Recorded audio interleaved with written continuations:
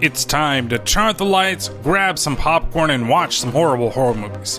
This is the Terrible Terror Podcast. Each episode I delve into the world of terrible horror movies. Why do I do it? Well, I can't really explain it, but I love these horrible movies. If you made a horror movie on your phone, or made your own special effects MacGyver style, please send it my way. Now, what do you get when you mix a cop drama with a supernatural force who loves a specific Rolling Stones song? Why, you get the film Fallen. Is on my side. Yes, it is. Time is on my side. Yes, it is. Now you always say that you wanna be free, but you come running back that you were, baby. You come running back. I told you so many times before. You come running back to me. Time is on my side. Yes, it is. Time is on my side. That song stuck in my head for this past whatever the fuck that I've watched this damn movie.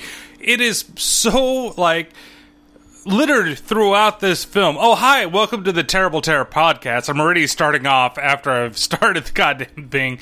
But honestly, that song is used to represent when the, fallen angel is around. Okay, I'm not going to ruin a whole lot for you by saying what the movie's really about, because the movie... well, the trailer kind of tells you what it is. So, if you listen to it at the end of the last podcast, you already know what's going on here. We're here to talk about the Denzel and John Goodman classic, Fallen. Which, I do kind of say it's a classic. It's very, very interesting. And, yes, I know, it's not truly a horror film, but it is a supernatural thriller. And, it's something that I've wanted to talk about a while, and I figured that with February now here, and the second pick of the month is also kind of a supernatural type of movie. It's also kind of a thriller, a little less than a horror, at least in my opinion. And you'll find out what that movie is at the end of the podcast. But I figured let's do two similar style of movies, at least with the supernatural aspect. So you can call this Supernatural Month if you want. You can do whatever it is. It is, well, I want to fucking talk about Fallen, and then I want to, I'm going to go into this other movie that was a good recommendation, and it's a film that I haven't seen yet before. So, even though they're kind of different, they're kind of the same in some aspects. So, I'm looking very forward to talking about that other film. So, but without getting into that, because honestly, this is a very hard episode to do. It's one of those ones where... the film is over 2 hours. Well, it's like 2 hours and 4 minutes. It's over an hour and a half. Let's say that instead. Normally, I like to keep the movies around 90 minutes because going through the process of doing everything with this film, it takes me a lot longer when the film is a lot longer. Like with Van Helsing, for example, that episode of the podcast took me a lot longer to get prepared than any other ones that I had done prior to then. Because... with an hour and a half movie, you kind of get to the meat of things, and that one, it's not as meaty as this film is. And since this film is not necessarily the non-stop, heart-pounding action thriller that something like End of Days was, where you could say, well, that's not really a horror movie either. That's more of an action thriller, supernatural horror thing. Yeah, I get it, okay? I'm stepping away from what I said what the podcast would be. But it's still fun to talk about, when you're looking at something that's different. But the problem, and I'll say this right away, instead of waiting, I'm going to wait till the middle or the end and really get to it. Because sometimes I do lose my thoughts when I record these. And I'm like, oh shit, I was going to talk about this and I didn't. But I want to say this right away, if anybody hasn't seen this film before, the first hour of this movie drags. It drags. And one point I wrote in my notes, I said, this is going to be a hard podcast. And it's not just because it drags, because the film itself is like dragging along. It is very interesting, but it's very dialogue heavy, and it moves at a snail's pace. They really could cut about a half an hour of stuff out, and you'd still understand what's going on, because a lot of the really, really interesting stuff and the better parts of the movie really are within the last hour of the film. I mean, we set up our main character Hobbs here for a lot of the first part of the movie, and it's crazy that we spend so much time in this part of the film kind of leading up to the hour-long climax that we have, where we could have spent so little time within that. It's just an odd film in that way. It's really a tale of two films, to be honest with you.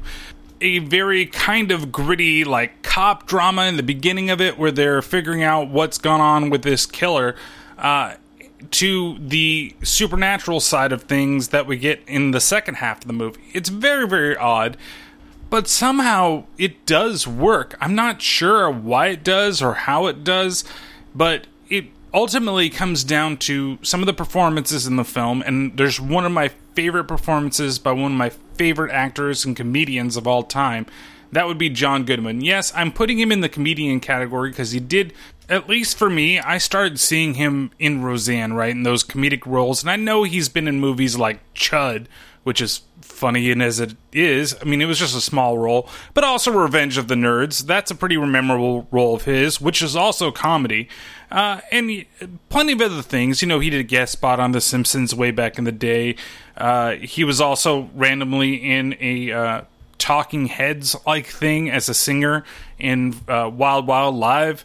He was in Raising Arizona, which is kind of a comedic performance as well. So, to me, I see him kind of first as a comedian and then as a dramatic actor. But maybe, depending on when you've seen him, maybe you who are listening here remember him, you know, as the voice of Sully from Monsters, Inc., and that's where you place him from. And you're like, oh my god, that's where I remember that voice from. Or maybe even further back, not much further back, but with The Emperor's New Groove. And you kind of remember more as a voice actor or, you know, doing the more serious roles. Maybe your most recent memory of him is Kong Skull Island, where he plays, you know, one of the guys that wants to take the expedition over there to Skull Island to find King Kong. Wherever you see him from, I still think that he's a great comedic actor, and this was the first time I'd ever really seen him in a role where I felt it was truly dramatic. Yes, before this, King Ralph, which is kind of, again, a comedic role, but The Babe, Matinee, those roles they're very different. I think it kind of let him be more of himself, but this was also kind of a weird role too. But I really think at the end of this film, he has a lot of fun doing what he got to do. It's almost like watching... No, it's not quite that crazy. But I was going to say, it's almost like watching Nicolas Cage in Face Off when he gets to be John Travolta, and John Travolta gets to be him, where they're all like, crazy, he's like crazy psycho killer. He's ridiculous Cage at that point, rather than just standard, like, Nicolas Cage. Anyway, I'm getting really off the point in talking about how John Goodman is some big comedic actor and not just the drama actor that you see him kind of as now today. So we should get back to the podcast as it is. Now, again, like I said before, this was really hard to do. And the main reason that it's hard to do is because it's so meaty. Right? The clips are very long. The clips can be kind of dense. They happen a lot. At least when I was going through the film, like, it was so hard to be like, oh, well, that's important, and this is important, and whatever. And then I come back and I do what I normally do, and then, oh my god, this is way too fucking much.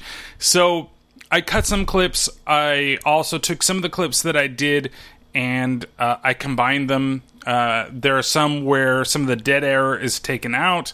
It's a little longer than it should be. There's other clips where they're longer than, you know, I normally try to keep the clips around. The max I try to do in most episodes is about a minute, and some here go 2 minutes or more. And it's just because I want to get this stuff out there because it is so dense, and they're constantly fucking talking in this movie, and not a lot is going on outside of all that talking. So it gets really annoying after a while when you're trying to figure out exactly where I need to put these clips, how I need to explain other things that are going on, and what can I cut, what type of fat can I trim from this whole thing. So I'm going to do my best to piece together this movie based upon the clips that I do, without trying to miss too much. There are going to be things that I'm going to skip over, and some of it is going to be kind of intentional, because really they don't pop up later on in the film. So without further ado, let's go ahead, and I've already spent, 10 minutes fucking ranting on just John Goodman, the Rolling Stones song, and how difficult this podcast is to do for this episode. And I'm still going on, but let's get right into the meat of the film. So, we begin the film with a little monologue from Denzel Washington, and he looks really, really young in this film. I mean, it is from 98, and honestly, you know the saying, black don't crack, and that's honestly totally true when it comes to Denzel Washington, because even though he looks young here, like, he doesn't look like, oh my god, you look like you're 20 years younger, 30 years younger. Like, he looks like maybe he's 10 years younger. Of course, if you look at him in the most recent film and then you compare him to this, and you put him side by side, you'll be like, oh, okay, I get it. He looks quite a bit younger. But, like, even on the first, viewing of this, I was like, wow, that's a young Denzel. And then I was like, as you watch the movie, I'm like, he really hasn't changed a whole lot outside of this. Well, the biggest thing that there is to start with the movie is that it starts with a monologue with him running through the forest, and he's explaining he's going to tell us a story about the time that he almost died. I never thought it would happen to me. Not at this age. Beaten. Outsmarted. How did I get into this fix? How did it all begin? No. If I go back to the beginning, that'll take forever. So let's start more recently. Somewhere. Anywhere. Greece. So we go back in time a little bit, and there's something that I want to say here, but I feel if you're listening to this podcast and you haven't seen this film, I honestly don't want to give away a big portion that happens in the middle of the film just yet. See, when I said before we started the whole thing that it's a tale of two halves, really there's a lead up for the first hour of this film to the revelation that Hobbs has as a cop about what's going on. And then the last hour of the film is something completely different. And there's something with the monologue pieces that I don't want to give away, because it gives away two things. It gives away the ending, and it gives away what happens in the middle of the film. And if you haven't seen it yet, and you're just listening to the podcast to be like, oh, I'm just enjoying it, and maybe I want to see the film after I do it, this is a difficult one to be like, wait to the end, because it may not be your cup of tea. Like, not to say watch the whole film then come back. If you've seen it, you know what I'm talking about right now. And I have to be a little vague. If you haven't seen it, you're like, just fucking spit it out already, because I really want to know, but we'll get to that in the middle. But just listen on how the different monologues go and the way the tone is. The tone is different in different areas of the film. And that doesn't give anything away right now, but it does give away something much later on in the film, and especially the ending of the film. So just look out for that and see how things are going. So from here, we go and we're in the past a little bit. We're now basically outside of a prison cell where this criminal, Edgar Reese, he's going to be executed that night. And we see Denzel, he walks up and he starts talking with Donald Sutherland, who plays his boss, Stan. And they kind of go on. There's a little back and forth between the two of them. You know, this is supposedly the 8th one that Denzel's Hobbs has put away. I'm going to have a hard time going between Hobbs and Denzel, so fucking deal with it. Anyway, he goes inside because Reese wants to see him one last time before he's put down. And they have a little bit of a weird conversation that goes on that includes Reese speaking in some weird type of tongue when he tries to shake his hand for that final time. So what is this? They making you famous now or what? Oh, big time. They're gonna put me in the movies. Documentary. Oh, courtesy the ACLU. They shoot me getting smoked. Who knows? Maybe be a big video rental. All these society ladies showing it to their dinner guests, you know. Ooh, you see that there? Ooh, that's a urine stain, ladies. Oh my, it's not urine. It's good to see you, huh? Yeah, it's good to be seen by you, Reese. Sure. you're my best pal. You're still a good fellow.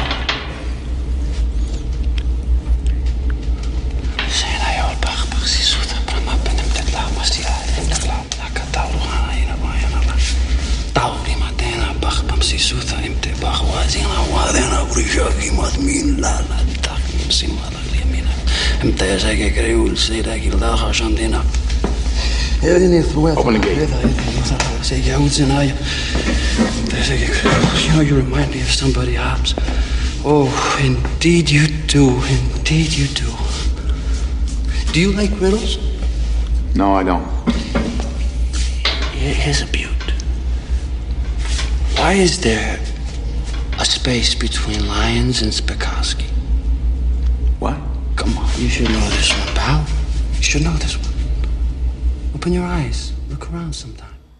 Okay, the first thing that Denzel needs to fucking do is stop chewing that fucking gum. It is fucking annoying. The entire fucking film is just... Oh, Reese. Like, he does this constantly. And the reason is, and you learn out later, that he quit smoking. I'm gonna give that fucking right away right now. And we don't really not going to talk about it for any point in the movie, but that's the reason why he has a ton of fucking gum in his entire fucking mouth the whole fucking movie, and it's the most disgusting thing that's constantly happening, because he doesn't know how to just chew fucking gum. It's gotta be that annoying fucking chewing that normally goes on when you're a fucking slob, okay? Fucking learn how to chew gum, or don't fucking chew it at all. In fact, just go back to fucking smoking. Who gives a shit? Because somebody's gonna fucking pop you one because you won't stop chewing the fucking gum like a fucking Neanderthal, man. Just learn to fucking chew gum and everything will be okay, or just go back to fucking slowly killing yourself. That would be fine, okay, Hobbs? Can you please fucking do that?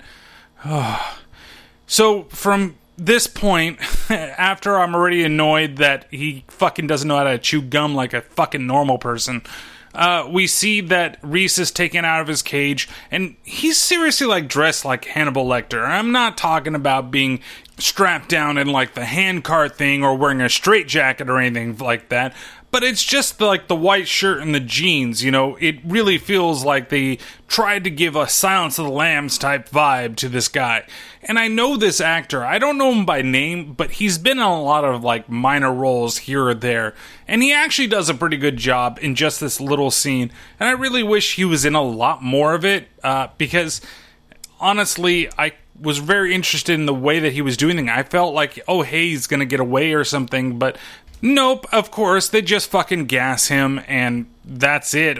Except for we get this weird sequence where the camera goes all funky, and if you really don't know anything about the film, you don't know what the fuck is going on right now.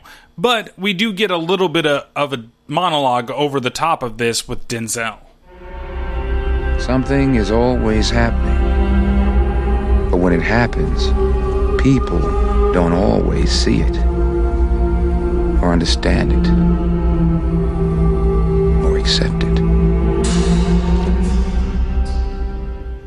So without giving everything away, which I'm probably going to anyway by saying this, that weird camera that you see is demon or fallen angel cam. It's whenever he changes bodies outside of his body. Or she, or where the fuck it is, okay? It's a demon, and it doesn't necessarily have to have a fucking sex. Get over it. So, demon guy here, I'm gonna use he, because it's fucking easier to talk that way for me right now, especially with my mind going fucking south. You know, I'm old. Leave me the fuck alone.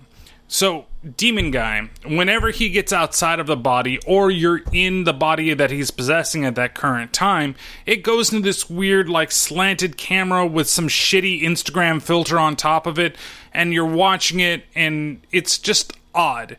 I don't know why they really did this, and like I said before, if you haven't even seen the trailer of this film, you wouldn't really know what was going on. The trailer kind of gives some of it away, saying it has to do with some type of fallen angel or demon thing, which is fine, but you don't know exactly, like, how things go or things work in this universe.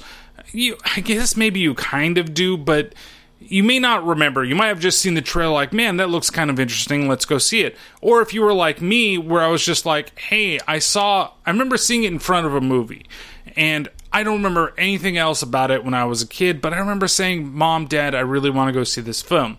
They looked at me and they said, hey, this isn't another species, is it? And I said, no, this isn't a species. This is something that I want to see. And I don't remember where it came out. I think it came out during the summer before I left for college. It might have come out afterwards, some point during the rest of the year, maybe when I came back home. But I remember going with them and to see this movie. And honestly, it was one of those things where it was... I wasn't sure exactly what was happening. You know something weird is going on here, but I would have liked them to give a little bit more information in terms of the film at this point in the movie. It would be cool to have just something, maybe the beginning of it, talk about the angels as thing, but I understand there's a reason why the beginning's done the way that it's done, and it's done for the end of the film, which... Again, I don't want to talk about it right now, but I want to talk about it so bad. Oh boy. Anyway, so he ends up, well, from what we can see, some poor ginger cop, because of course ginger cops have no fucking soul. He manages to get into that guy's body and move along, and we end up going and seeing Denzel and his crew. They're celebrating at a bar. And of course, there's some, and it's weird, when you think about it in this day and age, would they have written this type of dialogue, and would you have had this type of response to it? So, it's very odd, the statement that he makes here in this little clip that I'm going to play for you, but it does give you a sense of Hobbs' character at the same time. And we also get to be introduced to both John Goodman's character, Jonesy, as well as a very young James Gandolfini before he became a mobster. He was one of the most notorious inmates in this prison. Here you go. Thank you, sir. Yeah. You're an unusual cop, Hobbs. Really? Mm-hmm. I've been in this precinct about, 5-6 months? And everybody says, Hobbs don't take no green. Hobbs don't take no green. Now, is that true or what? No, I don't like cream. That means no. Yeah, it means no. Now, is that no as in never, no as in sometimes, or no as in I do, but I don't like to talk about it? No, as in never. This is a big city, Hobbs. We got a tradition up here. You got something wrong with your ears? A man says something, he says it. It's a hypothetical. A cop who's trying to make ends meet, wants a little something on the side. I don't like cream, and I don't judge. You don't judge. It's a fucking saint, huh? So you tell me that under no circumstances would a holy man like you ever, break the law or do something? Look, Lou. I can jump across the table, right? Snatch your heart right out of your chest. My bare hand. Squeeze the blood out of it and stick it in your front pocket. I could do that. Oh, yeah? Yeah. If I lost control. But if I did, I would be no different than the people we bust. Now, as to your general question, you take any cop out on the force, cream or no, 99% of the time, they're doing their job, aren't they? 99.5. 0.5. So he or she, cream or no, is doing more good out there on the street every day than any lawyer or stockbroker or president of the United States can ever do in their lifetime. Cops are the chosen people. Amen. So it's, like I said, it's a very weird statement nowadays, and I really don't want to get into the whole thing about it, but the big point I want to make about it is that he believes the cops do the right thing, no matter if they're already doing the wrong thing, right? So if somebody takes a little something on the side for whatever reason it is, even though they're doing that, they still can be good cops because they're still doing the right thing overall, which is to protect and serve people. You can argue with it, I'm not going to get into it, but I thought it was very interesting just to hear that point of view coming from him and what happens with him later on in the film. From here, we jump over to a crowded street scene. And this is a very odd scene, again, if you have no idea what's going on and you don't know what the rules of the world are, because you see that one cop, the ginger cop that has no soul, suddenly show up, and then it's like fucking dominoes or some type of Rube Goldberg machine where they just fucking bump into everybody. The cop bumps into one guy who bumps into somebody else and bumps into that person and bumps over here and touches there and does all this stuff to the point that we see this guy named Charlie tell his boss that he can take this sandwich and shove it right up his ass along with the fucking job, and leaves the scene. It's a very odd scene. And it makes sense later on in the film when we get to the point to talk about it. But to see it right up front, you're like, this is a waste of like 5 minutes of the film. Like, why do I need to go through this? It's setting something up, but it would be nice if we already knew what it was trying to set up if we had never seen the film before. And this, again, is a major complaint about the whole first half of the movie until we learn something else about the film and about the way things work. It makes no sense why you show us something like this. It does, in a sense, it does, okay? I get it. Once we know it, I get it. But since I don't know anything as a viewer, I mean, I've seen the film already, and again, I was like, wait, this seems very, very odd that they're doing this, and that we're seeing this character act this specific way. But since we know already that there's been a transference of the demon, that we have to gather that it has something to do with that, but there isn't anything to basically say it out front. And I'm not saying that, hey, we're stupid as viewers and this is the only way that we can understand it, but we don't. Like in Terminator, for example, let's go over that, the time traveling rule. We get it. We see it for the first time, but we get it explained to us relatively quick after that. And then when we see it again, we know exactly what's going on. I think we even get it explained to us in the beginning of the goddamn thing when he's trying to travel through. Oh, your clothes aren't going to go with you. It's just going to be you. When you get there, you can't carry weapons or anything with you into the past. You can only bring yourself. That's the only way that they'll be able to do it. And they believe they couldn't do it because the Terminators, were metal and couldn't send that through into the past.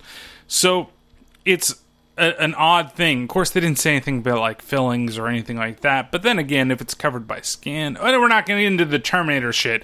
But we at least know something, right? We get it. We see him when he pops up naked. Even if you never saw the Terminator, you kind of get Terminator 2 when that happens at the beginning, or they make fun of it. But if you've seen the Terminator and they do it in Terminator 2, you know exactly the reasons why he's showing up like that.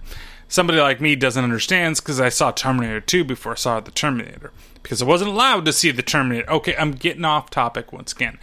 But here, we don't know the rules. We don't know what's going on with the angel. All we know right now, or the demon, or whatever the fuck it wants to be, all we know right now is that there's basically fucking pinball of people bumping into each other, and a guy tells another guy to fuck off, I'm done with this job. It's so weird. We go to the next morning and we see that Denzel's waking up in the middle of the night and he's getting a phone call, but there's nobody else on the other line. He hangs up, goes back to sleep, wakes up in the morning, and we get to meet his brother and his nephew, Sam and Art. Art's a little slow. Sam, he seems like a normal kid. There's conversation between Art and Sam, and Art feels like he's a burden upon his brother because he said if Hobbs' wife liked him more, that maybe she would have stayed, and Hobbs is like, no, family comes first. So you learn that Hobbs is a very big family man just from this little bit of dialogue here. And then you also learn that, hey, it doesn't matter, she left me first, I didn't leave her. So it's an interesting situation, but it only really builds the character of Hobbs. I was about to say Sam, but Sam really is. We'll get to him later.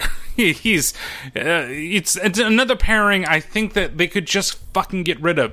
There's so many things in the beginning of this film they could just do. Like, the mystery thing they could do, but they build a lot of this to show you who Hobbs is and what his character is so that we see what happens to him later on in the film. So once we leave the apartment, and this is a really crappy apartment for a cop, let me tell you that, especially when there's 3 people living there, but of course where it is, and I think I really don't know where this movie takes place, honestly. It could take place in like Boston, Philadelphia, maybe New York. On the outside, it can't really be New York because it's way too fucking, like, clean. Maybe it's in the Boston area. I have a feeling that it's around there, but he does live in an older style, like, flat apartment, whatever it is. And on a cop salary, you would think that you'd be able to afford something a little bit better than what it is, especially if he's a detective. Anyway, so going from his shitty apartment, we go over to another place, and we see that the guy Charlie, he has killed somebody and left them inside of a tub. He does something really weird where he puts a shit ton of sugar on fucking cornflakes. Like, dude, you know, that's gonna kill you more than anything else. Like, are you a fucking child? I remember when I was a kid, it was always 4 fucking tablespoons of sugar on top of my Rice Krispie treats. Or, you know what, Mom? Maybe you should just bought me Frosted fucking Flakes instead, so that way I didn't have to put so much fucking sugar on top of them. I could have just had them. They were a part of a nutritious breakfast after all, okay? As long as I had some fucking orange juice and a piece of toast and maybe a piece of fruit, then I could eat those Frosted fucking Flakes. Instead of those dry, cardboard-ass tasting cornflakes, I could have just had something nice along with the rest of my meal. But instead, you went with those damn cornflakes. Or as I might have said before, Rice Krispies. But it was the same thing. If you got the cornflakes or got the Rice Krispies, you always put a little extra sugar on it. Because, hey, that's what made them taste good at the time as a kid. But this dude's a grown man. I'm totally cool right now with my multi-grain Cheerios. Yes, that's right. That makes me super old. I wish they could be Honey Nut Cheerios, but they have to be as plain as day. But hey, that's for me. Kicks are great too. If you hate Kicks, screw you, buddy. But as a kid, you might not like that stuff. But we're going way off topic here. And what I'm trying to say is that Charlie's a fucking kid by putting a ton of sugar in his bowl, where he should just be eating them fucking plain as they are. And that's when we go back and we see that Hobbs is walking towards the police station for his shift, and we have another little monologue from him. Cop sees even the most casual thing. It registers. Often you don't remember till later on, but then you look back, you realize you knew. What you don't see by listening to the audio here is that Charlie is actually following him at this point. He goes to his desk and he starts talking with and checking in with everybody, and of course he gets a phone call from who else but Charlie. Detective Hobbs. Hey, pal, you got a pen? Blanche? 4541 South Center, apartment 2. Who's there? A clue, Lou Magoo. Couldn't sleep last night, Jones. Who can? Remember I used to get these calls 2 or 3 o'clock in the morning from Reese? Oh, he loved you, Hobbs. He truly did. Somebody called me last night. Imagine that. Denise. Yeah? Been a call with a 4541 South Stender, apartment 2. Make sure we gain entry, huh? Got a body? Nah, it's probably just some knucklehead saw me on TV trying to impress this girl. How'd I look, by the way, last night? Fabulous. You saw that? Yeah. On 4 different channels. Of course, there's a body in the goddamn apartment because we just saw that it happened to be there. And so Jonesy and Hobbs, they go over to the apartment after the body is found. And once inside, they see that everything is kind of set up really weird within the apartment, kind of to mimic how Reese would kill people before he was executed. They also find on the wall that there's a riddle that Reese had told Hobbs right before he died. Very tidy. The DOA's been dead a while, so what the hell is this, huh? Killer slept over and then had a nice, neat breakfast. Looks like. Check this out.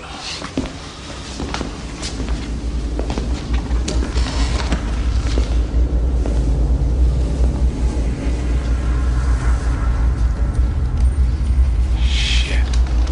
What? It's a riddle.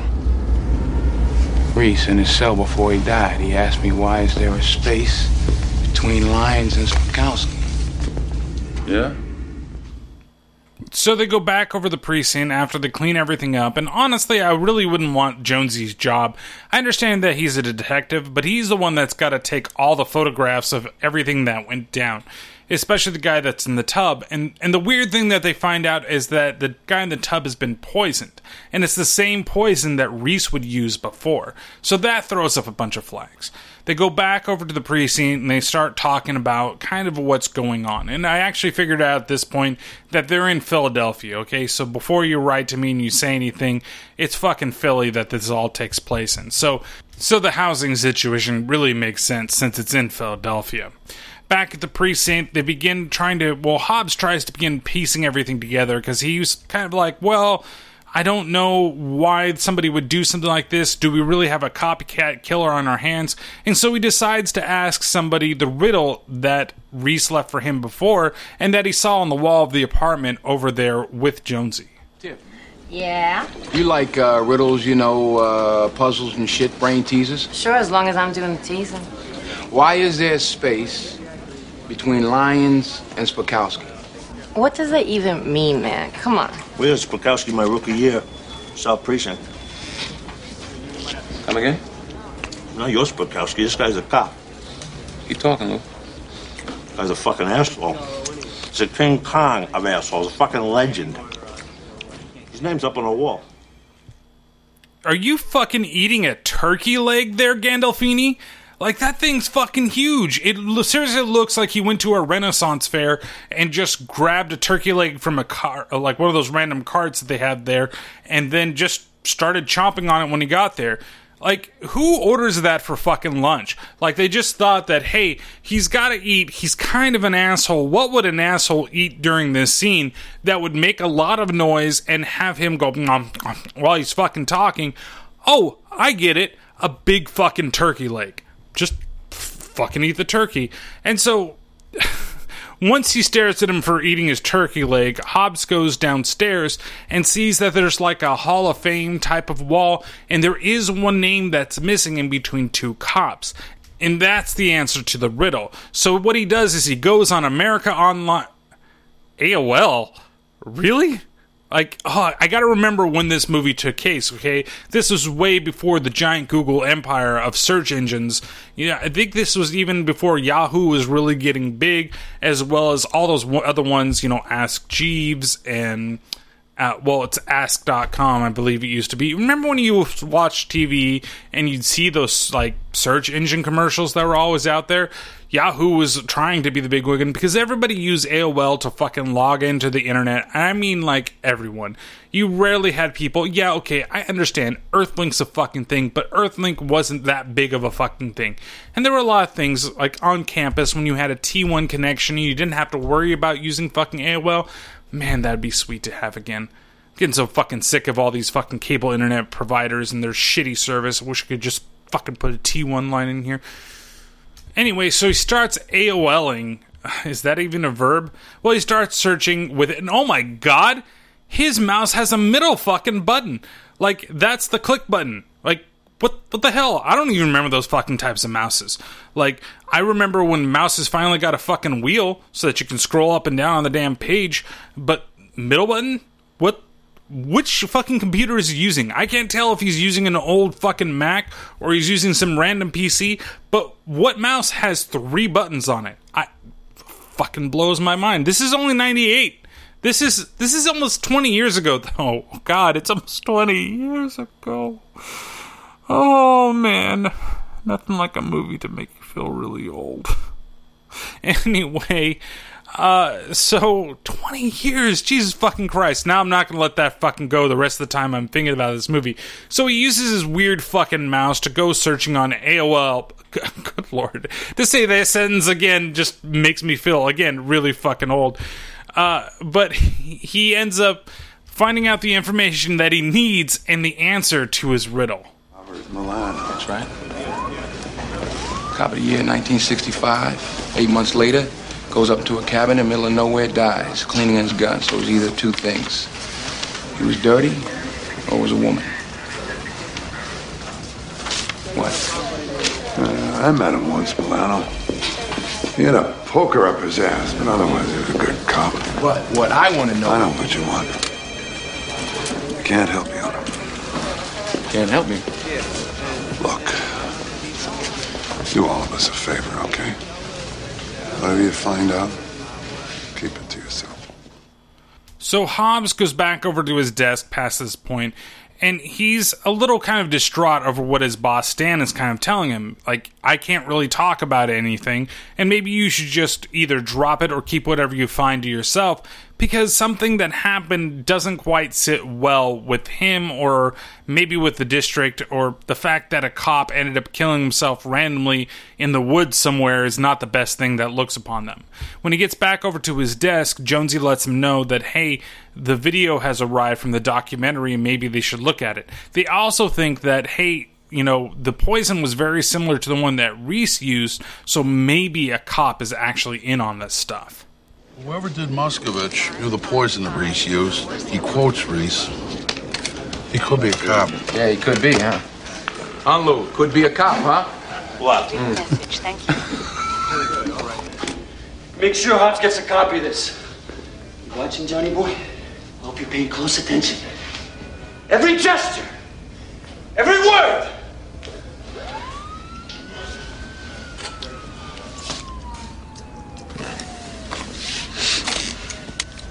Wait a second. What? Check something out.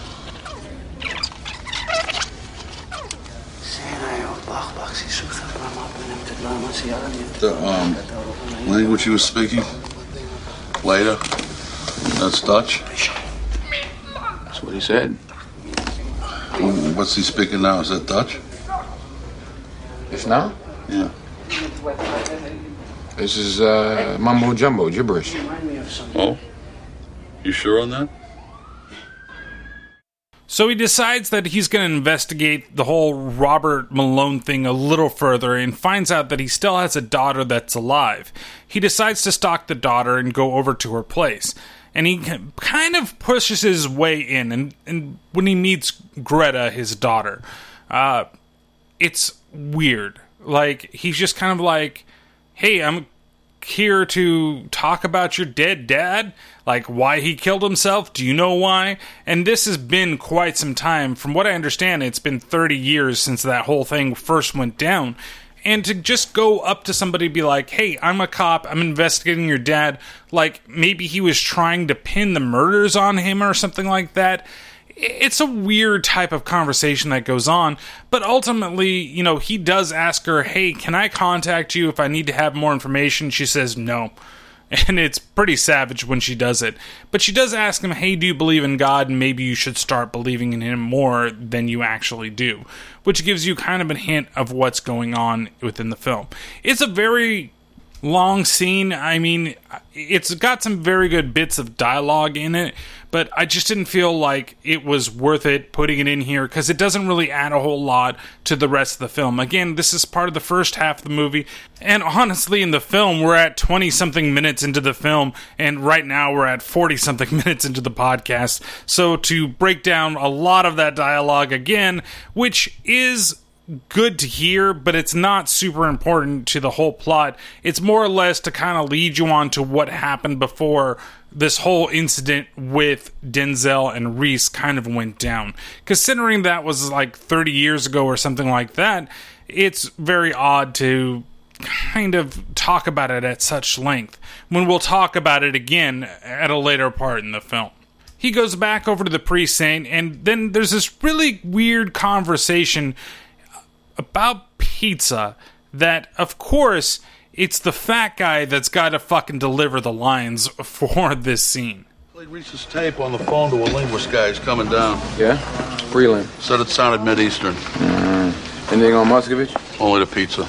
Now we're hitting your area of expertise, huh, Jonesy? Look, man, pizza is a staff of life. Without pizza and other fine Italian foods, there would be no happiness, okay?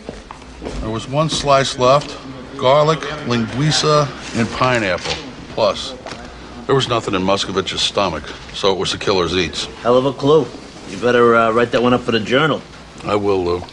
And I will laud you copiously. pizza is fucking life, okay? That is like the nectar of the fucking gods. And goddammit, Gandolfini, you need to understand that. And of course, you fucking making fun of him again, and you're not the most felt guy, and you're about to become one of the fattest guys in fucking Hollywood. God rest your soul, of course. But for you to discount pizza after it was just recently National Pizza Day, god damn it, you can't fucking do that. So they figure out that the language is some sort of like ancient Aramaic, and that it makes no goddamn sense to them. And it's not mumbo jumbo, Hobbs. It's actually something that's very important to you, and it's very important that you understand what the fuck is going on. Also, before this, we see that while Hobbs is walking around, Charles was once again following him, and this time, Hobbs actually kind of noticed the guy that was there. We also see that, I guess there's a transference of whatever it is, because we go into a scene where Charlie, he's there in his own apartment, and he's calling, he's like, wait, I don't understand, when do I work? Everything's really hazy. And then some other guy that was on the street with him breaks into the apartment and kills poor Charlie off, after he learns that he told the people above him to take this job and fucking shove it up your ass. Back at the precinct, we see that Jonesy and Hobbs, they've talked with a linguist and they've learned more about what the language actually is. And of course, there's also some other stuff that Hobbs has been studying about Reese that he finds really, really odd. Oui, oui. Wow. Syrian, Aramaic. I got something else, too. I'm looking up this clipping of Reese, high school baseball team. He bats right. He throws right. What are you saying, Hobbs? Reese pulled up some of the sickest shit on record. He's speaking a language 2,000 years old, and you're worried because he's ambidextrous. I'm worried about everything, Joe. Hobbs, call on line 1. Thank you, Bill. Detective Hobbs. Hey, pal. Need another clue? 1339 South Grove. Apartment 9. Jonesy, that pizza place with the number 17? Yeah. That close to Grove? I think so. So they head over to Charlie's apartment and they find that he's been killed, and he's left in the same position with the same crap written on his chest that we don't know exactly what it is. But he's been killed in the same way that all the other victims of Reese. The difference here is that he has like a kill count of 2, where the guy before had like a kill count of 18, or I guess they're random numbers. I'm not exactly sure what they are, though they talk about it later on in the film. Of course, Hobbs also comes to the realization that he's seen this guy before, and it's scary when you have deja vu just like this. You know what's scary? Going home last night, this guy's walking past me. He's going the other way. He looks me right in the eye. I mean, right in the eye. You know, the kind of look like he knows you, you know what I mean?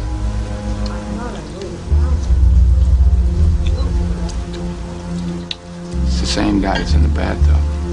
The stiff. You're shitting me. I shit you not. Same guy. I ain't smart enough to figure what's going down. Me either. I'm under the sink.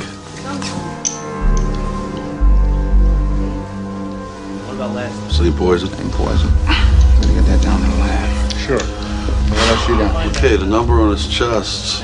Last Thursday it's 18, now it's 2. Well, everything's under a Charles Olam. Well, it looks like that's an alias, so we're running this print. So it's weird that all of a sudden he sees this guy, then this guy ends up dead, and he let everybody know that he had seen this guy before. The same exact poison that was used to kill the previous guy also killed this guy, and it's kind of starting to freak him out if there is some type of like copycat killer that's going around, or could it be something different? He decides to go over and the next day go out into the country. There's a really weird scene where you see him playing basketball with Sam and his like brothers off on the side, and he tells him when he needs to go that, hey, Sam, you know, or Art, his brother, take over. And Sam's like, Dad sucks. And he's like, don't you dare say that about your dad. He might suck, but you need to fucking respect him. And it's just really an odd scene, and I'm not sure where it needs to be placed, other than he's trying to also be the father figure maybe his brother can't be, because his brother is intellectually slow, and he's trying to get his kid to understand that. It's very weird that Sam happens to be Art's kid. Like, the whole thing that when they said in the beginning, well, maybe if she liked me more, she would have stayed. And he doesn't have kids, but Art, who's intellectually slower than his brother, happens to actually have a kid. And he acts more like the father than Art does, and the mother for Sam is nowhere in the picture and is never fucking talked about. So it's not weird that he has the kid. That's not what I'm trying to say, and don't fucking get to fucking conclusions on that thing. What I'm saying is, in a normal film, even if you'd have this guy be kind of intellectually superior to his brother, then you would expect that that guy is the one that has the kid, right? They would set that up. This is my son. Let your uncle take care of you. Or maybe more takes care of his uncle. I don't know. It's just really weird. This seems really out of place here, but it's something that happens within the film, and maybe it leads up to the whole thing with, like, you gotta respect your dad, and something else that happens in a little while. So he decides to take his car and go out into the country and go visit the house that Greta's father killed himself in. And so there's a little bit of a monologue that he has with himself while he's in this cabin, searching for any type of clues or anything that would lead him to learn more about why Robert did what he did. There are moments which mark your life. Moments when you realize nothing will ever be the same, and time is divided into two parts. Before this and after this.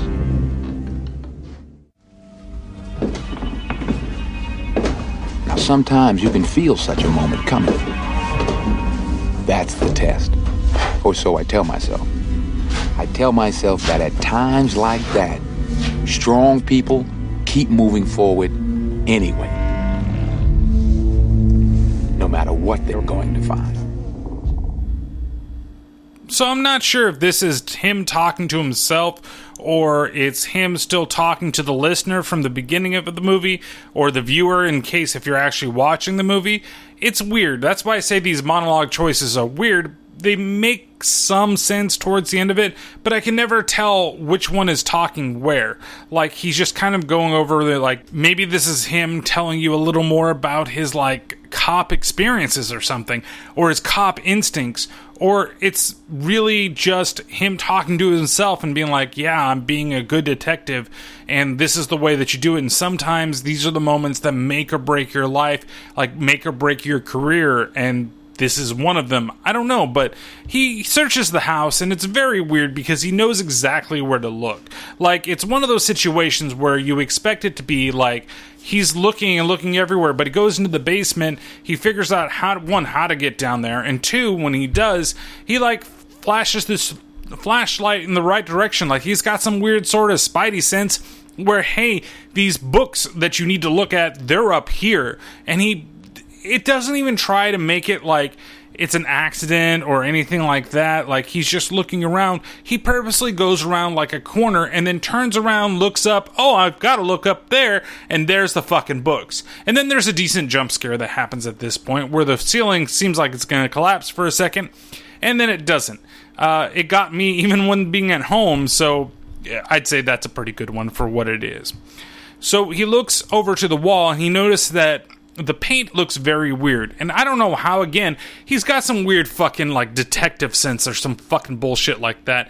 Because he figures out that, hey, there's something weird with the wall, and maybe I should take some of this turpentine that randomly is still good, even though some guy killed himself after 30 years ago, and they really haven't maintained anything about this cabin. Like, you own this property, and you're gonna let it look this shitty? Like, is that what you're really going to do? I don't fucking get it. I mean, I understand somebody killed themselves there, somebody very dear to you, but at the same time, wouldn't you want to, like, clean it up and fucking sell it or something like that? But no, we're just going to keep it, and we're just going to leave it in fucking shambles the entire time, and we're going to leave everything we had there. And hey, guess what? This turpentine, it's not going to have, like, eaten through the metal thing that is housing it, the jug. You know those old school, like, metal jugs that you used to get for those types of things, where they're made with better stuff, like better linings and shit like that now, and that's probably also fucking full lead, so breathing anything around it's gonna fucking kill you at that point. But it still works perfectly fine. It gets rid of the paint. And on the wall, there's something that's written. It says Azazel, but they could call it Azazel. I don't know how the second one is the Z. It's Azazel.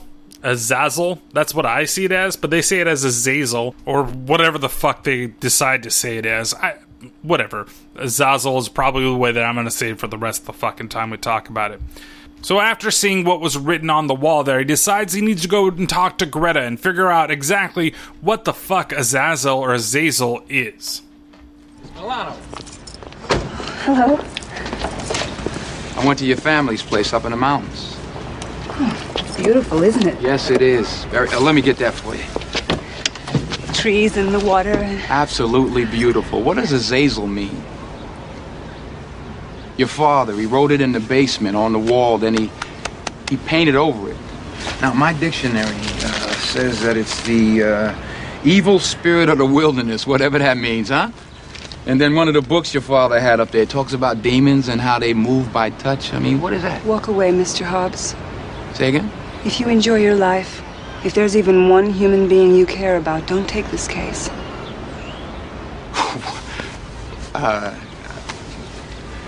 It's out of my hands, Miss Milano. I mean, it's my job. Bye, Mr. Hobbs.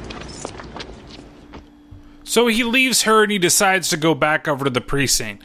When he's back over there, we meet Jonesy again, and Jonesy has gotten the translation from the linguist that he talked to earlier.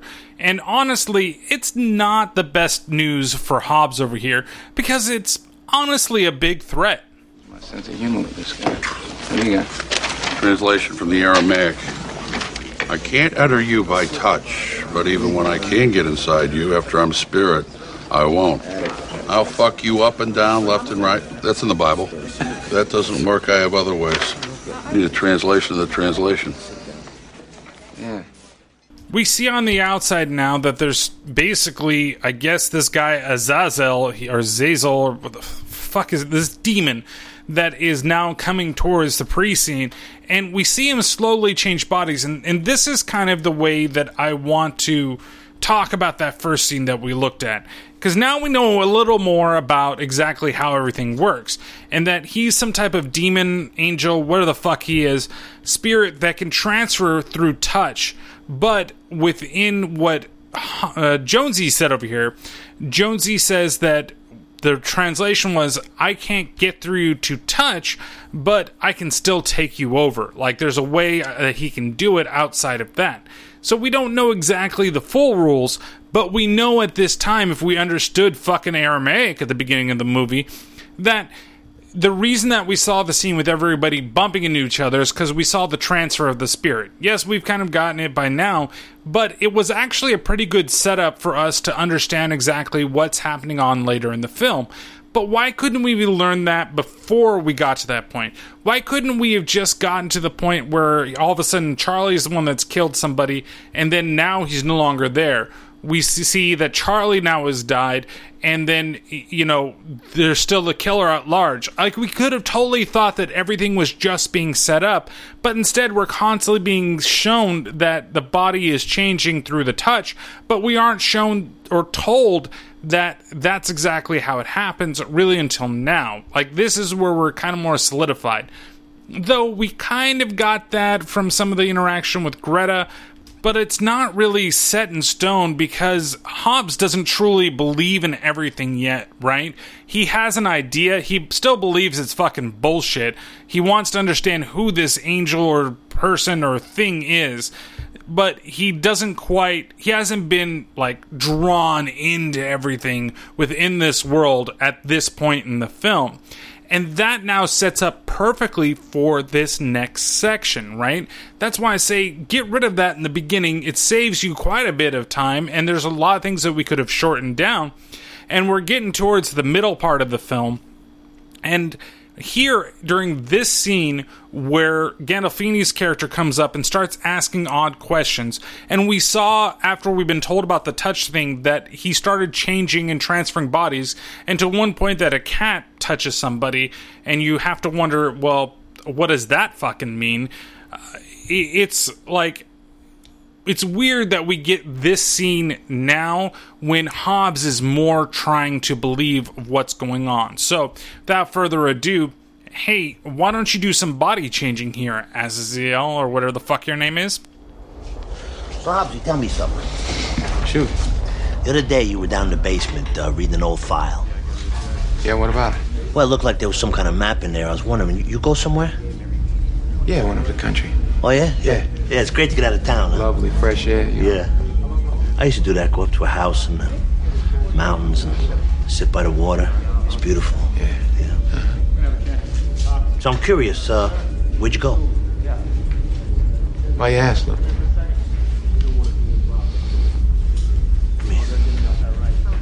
Come here. Come on, come here.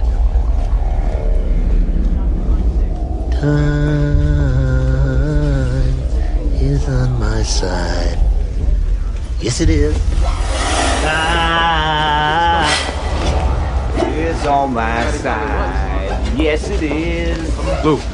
What? You always saying that you wanna be free, but I'm running back. Mike.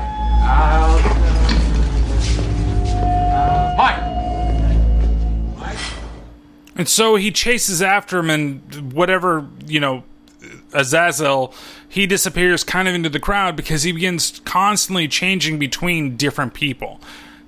We see him talk to him through different people that he's touched, saying that, you're not going to be able to stop him, and it's a good scene. And I think that this should have been the scene that we saw earlier in the film. Instead of seeing that, this is when we should have had it. This is the perfect opportunity, because we've learned a little more about the creature and what exactly he does, and what that supernatural power is, but instead we get the beginning one, and if you've never seen any part of this film, or the trailer, or don't really know, you kind of get confused, like, why the fuck are we watching this? This is completely fucking pointless. It makes sense now because it's give us a little clue of what's going on with this entity, but we really don't need it. I feel like this is a much stronger version of that scene, and this is the second time we get it, especially since he taunts and mocks Hobbs at the same time, and he kind of does it again later on, and it's well done.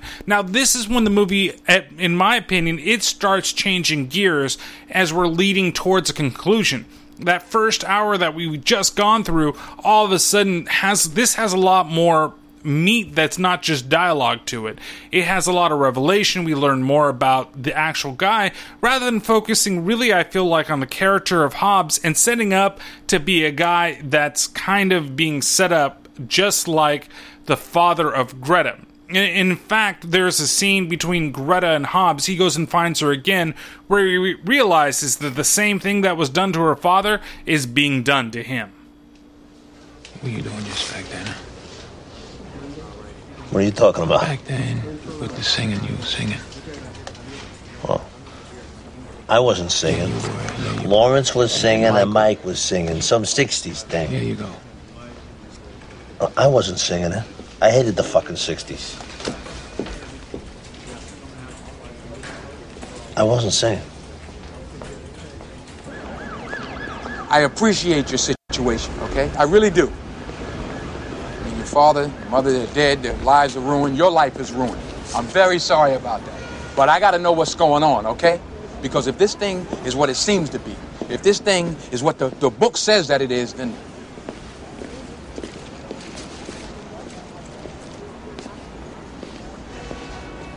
Is this for real? I mean, do you believe this stuff? I believe more is hidden than is seen. Well, I believe what I see, and I'm still trying to get my mind around what I just saw, okay? Something threatened me. And it's Reese. He threatened me in Aramaic. I mean, we're going backwards. What else did Reese say? Hey, I'm asking the questions here, Miss Milano. You answer the questions that I ask, okay? Because if I don't know what's going on... We're not supposed to know. We're not supposed to know. We're not supposed to see. It's like the mafia. They don't even exist. Okay. That's good. That's a start. They don't even exist. So where are they from? Who the hell are they? Mr. Hobbs, there are certain phenomena which can only be explained if there is a God. And if there are angels, and there are, They exist. Some of these angels were cast down, and a few of the fallen were punished by being deprived of form. They can only survive in the bodies of others. It's inside of us, inside of human beings. Their vengeance is played out. That's it. Come on, get out of here. I mean, come on. What? I mean, it's Milano. I'm just a cop, okay? I'm a detective. My work is based upon evidence, facts. Mine too. Mine too. And aren't your facts here rather resistant to normal interpretation? So you're saying that Edgar Reese is actually... At the time you knew him, he was not himself. He was Azazel. Yes, Azazel. Sadistic, left-handed, likes to sing. Reese. Yes. So why does he focus in on me? What you doing? You got his attention. So he tried to get inside you. Remember, he shook your hand. That didn't work, so now he's going to try and find some other way. Like he did with your father. So there's the connection between the two of them. She also goes on to talk about she's with a group of people that are overly religious and are like preparing for this time, like when they can fight against demons for the will of God. It's really odd. It's kind of just thrown in there, and it's something that sets up something a little later, but they never really go into it. Like, I don't really feel like getting into that part of Greta's life is really that important. Like, it's cool that she kind of like attuned herself to the more spiritual side of things because of what happened with her father and what her father's research, where she could have just kind of gone that route, but instead she's like, yeah, I'm part of a group that we try to do these things and we're try to be ready for the time. And it kind of fails her when Azazel, he actually goes after her. Sorry, I've just got to tap you on the shoulder. You're a friend of John Hobbs, aren't you? Huh? I'm Jay Reynolds. You know. Ooh, how lovely. You're not just Hobbs' chippy. Have we met? You seem vaguely familiar. Come on, tell me. I'm about to find out anyway.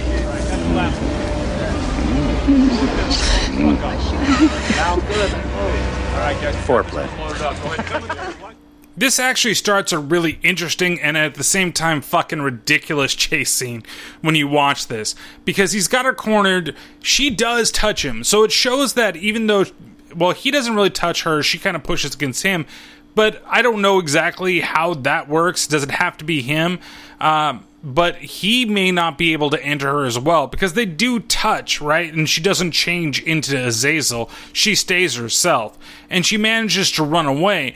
And he gets blocked by something, and then he starts just randomly touching people. And it's like a long of people putting their hands on other people's shoulders. And I think it's really interesting, kind of cool for a chase scene, because it means that, like, he doesn't have to, like, run after her and do all these crazy stunts and everything. It's just a line of people, like holding hands across America or something like that, where they're just touching. And it's, like I said, it's neat. At the same time, it's fucking ridiculous because it looks bad at the same time. Like, I really like the concept, and she gets into a cab and she tells the cabbie to run away, and he's like, what? She's like, somebody's chasing me. What? And then it's not until the fucking demon smashes open the window that he's even like, oh, it's time for us to fucking leave. And that's when the cabbie leaves. So there's a heartfelt conversation right after this between Hobbs and Greta, where Greta, she believes that she was ready for it, but then she found out that she's just not ready to do, or it's not just her time to really handle this type of situation. And of course, Hobbs is kind of like, well, do we all know when our time is? And she's like, I'm not sure if everybody's going to be ready when their time is called. And so I don't know if it's a mixture of the time being the time that they're going to be killed, or the time being that this is the time where they need to actually have that come and call to action. I kind of leave it up to the second one, because she's talking about how she's trained for this all her life, and then all of a sudden now she's unable to do it. So we go back over to the precinct, and Stan, Hobbs' boss, of course played by Donald Sutherland, if I haven't explained that before, but he pulls him aside and he lets him know that, hey, you are actually a suspect in this case. You want to see me, Lieutenant? Yeah. How you doing? Fine. The murder's not getting you wound up? You can bag the chocolates, Lieutenant. You ain't got to talk to me sideways. What's up? Where were you when Muscovitz and Nunes were killed? Where was I? What, am I a suspect? Sure. Not to me, you're not. But Lieutenant, hey, was it the phone records again? I mean, come on, what do they think I did? They think I committed the murders and I called my own house and I ran home and answered my own phone? I mean... No, it's something else. Your prints. My prints? On what? On that fucking little coin of yours. Where? Nunes' place.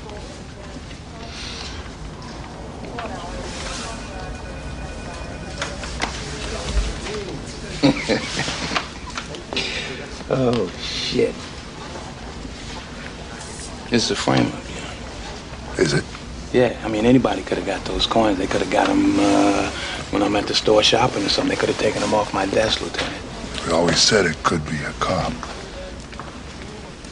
Yeah, we did always say that. I'm not stupid, you know. I know you know more than you're saying. So tell me. You don't really want to know, Lieutenant. I mean, you'd have to be there. I was there, and I don't even want to know. Try me. So he tries to tell him a little more of what happened with Robert, Greta's father. And of course, he just kind of blows him off, and he's like, I can't believe in this shit. And I wouldn't tell him that either. I would just tell him something else. Be like, hey, you know what? I've done some more investigating, and I feel like it's a copycat cult, and I really need more time to get into it. And even when he's asked, he's like, I'm a suspect? Well, are you?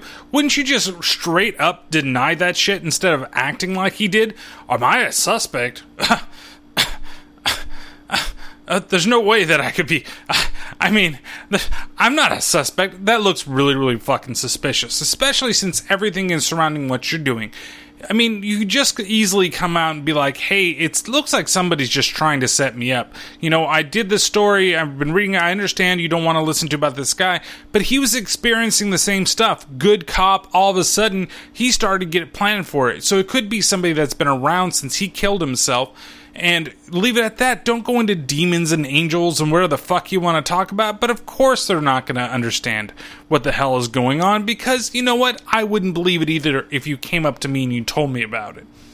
So he decides that he needs to go home for the day. And that's where he runs into his nephew who's out on the street. Climbed up in a tree. And everything seems to be normal. He goes back into the house and he looks for his brother.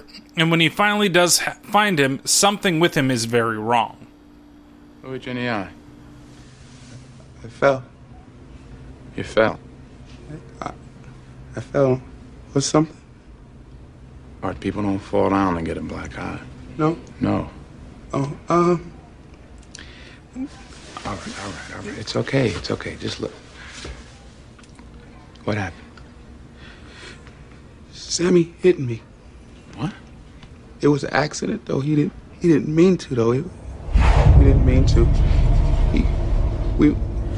It was an accident. Johnny, it was an accident. John. Sam? Where's Toby? Outside, I guess. Okay, go back in the house. So he runs after wherever Toby is because he realizes at one point that Sam was actually being possessed by Azazel, and he's the one that used Sam's body to beat up his dad. Or his dad just needs some Nerf stairs as well as some Nerf fucking door handles or whatever he needs around his house because he's so goddamn clumsy. So going outside, he runs into the boy who has the paperwork that he's been looking for, and he's looking through it and learning more about his Hobbs's life.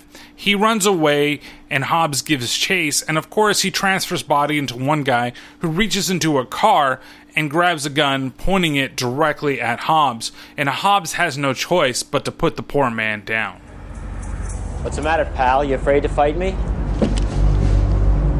Come on, Hobbs, come on out. Come on, Hobbs. Come on. Put the gun down. I knew you'd come out. Put the gun on the ground! I know you, Hobbs. Set the gun down, sir! Ina, Yadahana, the menu, at. put the gun down! So what's really weird about this situation is, one, how did he know that that guy had a gun readily accessible to him? And two, how would he know that that guy would be around at this location? Like, I get it. It's kind of weird at this moment, and they explain it within the next scene. The other thing is if you weren't paying attention, he can't actually touch Hobbs to go into him. It's not quite explained in the right way right now, and we'll learn more about that later. But within the scene when they were learning about the languages, he learned that, hey, he actually, is unable to touch him and enter him for some reason. So at the end of this, we get the weird demon cam thing going up into the air to where he goes into somebody else's body. He sees that person right away, chases after her, and that's when she kind of approaches him to tell him that, hey, why do I need to stop this? Because we're still having fun. Yes, it is. Time is on my side. Hey, pal. Wake up, Hobbs. I'm not that easy to kill. When my host dies and I move his spirit, no man can resist me. What are you gonna do, arrest me? What are you gonna tell Stanton? I'd love to hear that one. It's me you want, isn't it? Why'd you just kill me, huh? But I'm still having fun. Aren't you still having fun? I really do like how they use all these little actors to do the parts of Azazel when he's entered his body. Like, they all have the same type of cadence and same type of attitude, and it's really well done that they're all able to kind of stay within the same realm and be the same type of character. I think that that's one of the highlights of this fucking movie in general, is just how well that character's traits goes from body to body to body to body without being the same character or being a voiceover or anything like that. Whenever he goes into somebody's body, that actor is Azazel. And then when they're out of it, it's a totally different actor. Even when he took over Sam for just a little bit, you see him up in the tree and you don't really realize it, but the kid kind of acts in the same way. His friend Toby, exactly the same thing. When he's inside the body and he's talking to Hobbs, he acts the same exact way. Although it be in the body of a kid and the voice of a kid, it's still the same. It seems like it's almost flawless. Yes, there's some differences between it, but in general, it seems like it's the same throughout, and it's pretty fucking awesome. So, of course, if he wants to protect himself, we all know what good cops do if they want to make sure that they're not the ones that get pinned for the killing of somebody that, they had to shoot in the line of duty, and that's just sprinkle some crack on them. So he forgets to do that, and that, of course, causes some rifts in between Stanton and him, where Stanton actually tells him, in this case, you actually are the killer. What am I going to say? What am I going to do when we know that he fired first? Witnesses corroborate. His gun was filled with blanks, okay? And he got the gun out of a stolen car. How about that one? Setup, Lieutenant. A setup? That's right, a setup. He set it up for you to kill him? Art! I mean, suicide... Excuse me, one second. Art! What the hell are you doing out here, huh? You take Sam home, you lock every door, every window in the apartment. You don't let anybody in, absolutely nobody. Can you do that? Can you remember that? Yeah. All right, do it. Johnny? Yeah. Are you mad at me or something? No, Art, never. Just do what I told you.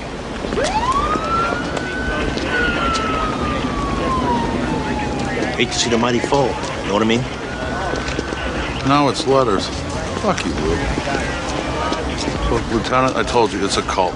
Some weird psycho, Aramaic, Satanist reincarnation cult.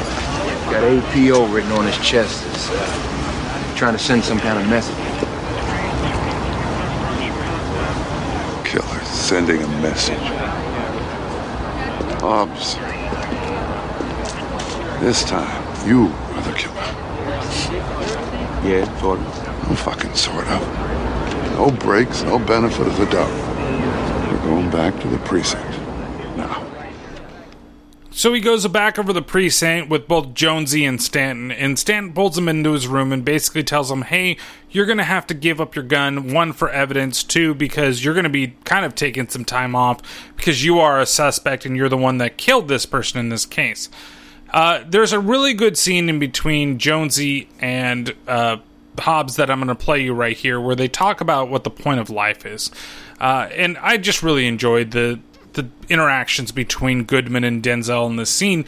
But when we look back at this other one, we see Jonesy is still kind of sticking up for Hobbs in this situation, and even he's saying that, hey man, it's some sort of cult. There's something else that's going on, and even though there isn't the belief from his boss, Stanton, it still seems better at this time. Like, if you'd use that excuse before you did this, like this whole thing when you were going to tell him everything that with Robert and all that crap, if you had just said cult, maybe he would have understood this better, and that I'm being set up by somebody with inside this cult because they followed everything that I was doing, rather than fucking talk about your angels and demons and bullshit like that. He kind of fights for the reasons why he should still stay on board, but Stan really doesn't want to hear it, and that's afterwards when we have this little sit down between Hobbs and Jonesy. Point of life. You want a cigarette?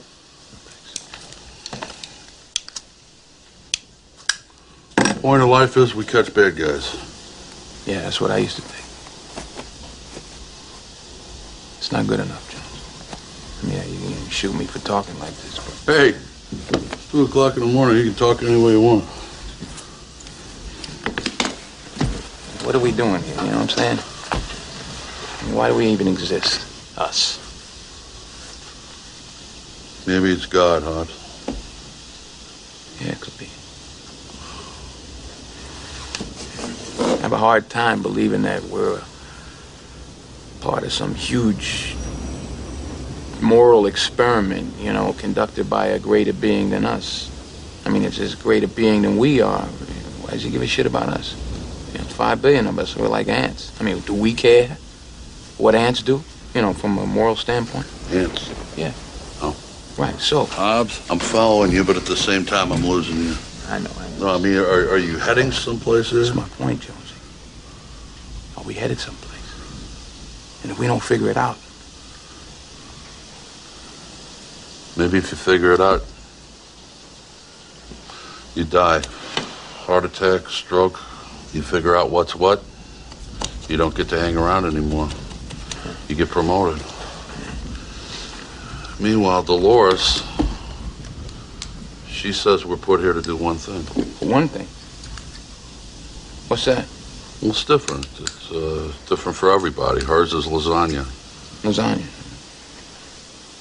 And just one thing, not like 2 or 3 or... Oh, maybe 2. I don't know. It's just her opinion, Hobbs. It's like when a moment comes, you either do the right thing or wrong. So I really like this. It's not necessarily... like I said before, the interaction between the two. I do really like that as well, but I think it's just the idea that they have going on here is that everybody has one purpose in life. The first point is that, you know, what if that is true, right? You finish your purpose and then all of a sudden that's it. That's the moment that you die, or you find out what exactly the point of life is. And that's the moment that you pass away. Like, everybody has figured out the secret, and then all of a sudden, boom, you're promoted to something that's a higher power, if a higher power actually exists. That's not up for me to say. That's not up for you to decide. That's something that we'll all figure out one day. But the other thing is that everybody here has a purpose in life. Whether it's a good purpose or it's a bad purpose, you have a reason why you're here. And that's kind of an interesting thing, too. And when you think about it in terms of this film, what exactly is Hobbs' purpose? And we kind of get an idea of what that's going to be, and it's probably something to do with what's going on with Azazel. But what's everybody else's purpose? Or does that point, once they're used, they're just kind of thrown away by the rest of the universe at the same time, right? If he doesn't fulfill his purpose, he's been used, he's been killed, is that all there is to everything? Or do you get to go somewhere better after that, even if though you've fulfilled what you've done? So it's a very interesting idea that they kind of interject into the film. And I really enjoy, like, these moments in the film. There's a lot of these little tidbits here. And this is probably my favorite one of the reasons why I included this one in here. So he goes back home and he decides that, well, he puts Sam down to sleep. And then he goes to bed himself. He wakes up in the morning and he kind of asks Sam, hey, what's going on? And that's when Sam, he sees that one of the windows looks like it's open. And he asks him, hey, were you, sleeping when I put the blanket over on top of you? He said, I think you were, but you were tickling my chest. And that's when he pulls down his shirt and sees that there's a Y on his chest. He goes back over to the bedroom to check on his brother Art. And unfortunately, his brother has been killed. And I wasn't very happy with that point. Like, I just felt that's really fucked up that you would kill that character. Was there a reason why? Other than to really set up Hobbs to be the be-all, end-all, like, killer type of person? Like, it would have been interesting, too, at this point. And this never really happens because we know that he can't be entered into by touch. That Hobbs himself was the killer. Like, Azazel was coming in at night and he was going in there to take over his body, and then he would go kill somebody, put him back, and then he wouldn't remember because nobody remembered anything that was going on. That would have been really interesting. But the fact that he's the super protagonist of the movie that can't be touched by the angel or the demon in one way or another, that we kind of end up in this situation where Art has to die. And I'm just not a big fan of them actually doing this. And then the other thing is he goes and he picks up the needle that was being used. And why would you touch the goddamn needle? You know your brother's just been killed. Somebody else's prints have to be on that goddamn needle because he can't go into you, right? And it might have been his son that was used to do the killing, and that would totally suck too at the same time, but you would not be blamed for any of the killings if you just fucking didn't touch it and didn't stay around. Of course, he decides to go ahead and take his son and go over to Greta's, not his son, but take Sam, his nephew, who's basically his son, over to Greta's, and it really, really sucks. But before this all kind of goes down, one thing I forgot. And this is something that's very important to the film. See, he talks with Greta, and they explain that he found some stuff out about Azazel, and the fact that he only has so much time after the body has been killed that he has been, possessing, and that there's a certain length that he has to go before he can inhabit somebody else. You got me to kill an innocent man. I know. What do they want, Greta? Just tell me what they want. The demons? They want the fall of civilization, the fall of Babylon, as they put it. The whole thing? Yeah. Well, they're doing a good job, aren't they? You know, after I shot the teacher, Azazel moved to someone else. Are you sure? After death? Positive. After death, yeah, I saw it. Oh, yeah, listen to this. I was looking through one of your father's books, and it says, outside. I guess that means outside the body. Outside, they can survive for one breath only. There's a Hebrew text that says the breath can carry them for 500 cubits. I never knew what it meant. A cubit, that's like a distance or something, right? Yeah, from your elbow to your fingertips. So 500 cubits would be, about a sixth of a mile. Yeah, well, you're right then. I guess they are limited in certain ways. What are you thinking? I don't know. So I guess he's got some sort of a plan, and if we break all that down, when he dies and he leaves the body, he's got so much time to get into another body. But he's so powerful and so irresistible that anybody will take him. So that means that even though Denzel can resist him, like we saw in the beginning of the film, if he dies, he can go into Denzel's body. And that's something to think about later on in the film. So back to where we were before I had to interrupt us with that clip that was very, very important. So Denzel, he picks up everything and he just kind of leaves his dead brother in the bed, tells his nephew Sam that you need to get dressed and we're going to be fucking leaving, and then goes on the run. He figures out that all the letters combined on all the bodies that have been left spell the words apocalypse. When he talks to a random nun on the subway train, fucking convenient, let me tell you about that, she says that it has something to do with the book of Revelation and that it's very significant and important. But we really don't go into any more than that. Like, do you know what apocalypse might mean? Really? Really? You don't know what apocalypse means? It's not just a fucking X-Men character, okay? It's a sign of the end times. That's what they want to do.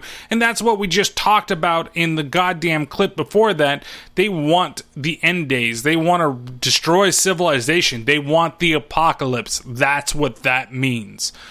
Like, are you that fucking dense? You've been very smart up to this point, but you don't know what that means. Anyway, so they get off the sub. They're recognized by a random cop. And he knocks him out to run into the homeless encampment. And that's when he finally sits them down and tells Sam, yo, your dad's dead.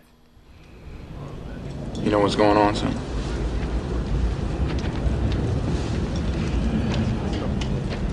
The police think that I did some bad things. You are the police. Not anymore. Well, why do they think you did that? Because somebody made it look like I did. I almost saw that on the show.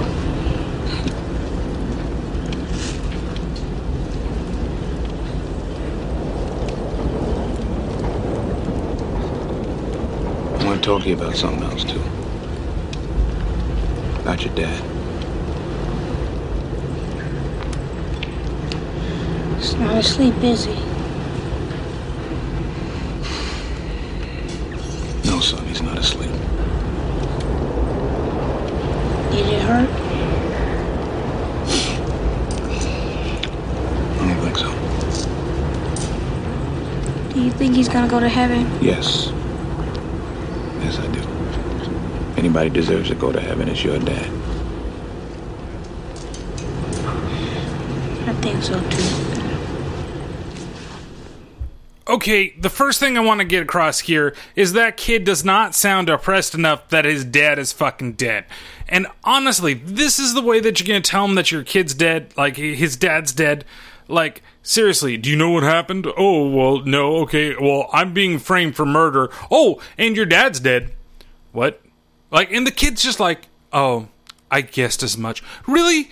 The kid, like, felt like he knew that was the case? And his dad's just fucking, like, one that just fucking left him there. And you wouldn't blame him, and you wouldn't think that your uncle actually did it. You know, you're so ingrained with the fact that your uncle's a cop and that maybe cops can't do any wrong. At least your uncle, the good cop, can't do any wrong. And then he's dead, and you don't even ask about him when you're leaving. Like, what are we going to do with Dad? He's just like, look, we're going to leave. We're going to play a trick on somebody. Let's get the hell out of here. And he's like, oh, okay, I'll just fucking go because I'm a little kid. Not, can we take Dad with us? I mean, he seems really indifferent to his father. And it was kind of seen in that little vignette when they were playing basketball. And he was like, you got to respect your dad. And he's like, my dad sucks. And maybe he truly thinks his dad sucks because, hey, he doesn't really care that much that he's dead. Like, he's not sad, he's not anything, really. He has no expression on his face when he finds out that his dad is dead. It kinda sucks. You kill off this character and you would expect that there would be a lot more to it, other than with both of them, that he's just gotta run. I get it a little bit with Hobbs. He doesn't really have the time to, like, calm down and see that his brother has been, killed. He doesn't really have time to react because the cops were closing in on him. I get it. But at least the son, there's no tears, nothing. He's just like, Dad's dead. Okay. And even the way the delivery of it, yo, your dad's dead. Like, that's what it feels like. I feel he could have just put on some weird random Philly accent and told him that his dad was dead. I don't have a Philly accent, okay? It's just, there you go. You get what you get when it comes to this. So of course, he decides that, hey, I'm going to take my nephew over to Greta's place, and then I'm going to fucking dump him on her because, hey, guess what? He's fucking yours now because I think I have a plan on how to actually stop Azazel. And, you know, in my mind, while watching this film, I automatically think, oh, well, that means he's going to find some way to fucking kill himself and to make sure that, she's his legal guardian till the end of fucking time. I think I got my mind around this thing now, but let me run this by you, okay? After the host body dies, the demon can survive for one breath over 500 cubits, right? Now, at the same time, Azazel says to me, when he moves as spirit, no man can resist. So what does that mean? Somebody that he can't get into by touch, he can still get into by spirit? Because if when he's in spirit form, he's fighting for his life, he's going to be that much more powerful. Please tell me what you're going to do. Whatever I do, I have to make sure that you and Sam are safe. You take them somewhere nobody knows about. Even me. So Hobbs goes ahead and leaves the kid with Greta and basically doesn't even tell him goodbye. He just decides, hey, I'm fucking leaving, and goes to the cabin out in the woods. While he's driving up there, we get a little monologue about how he's ready for his fight with Azazel. You're probably wondering, what am I doing? Well, this is where things get a little tricky. It's just him and me now. Hobbs versus Azazel. I thought I had him, but he thought he had me too. So from here we see Hobbs, and he's kind of wandering around the cabin that's up there, and he's waiting for everybody to show up.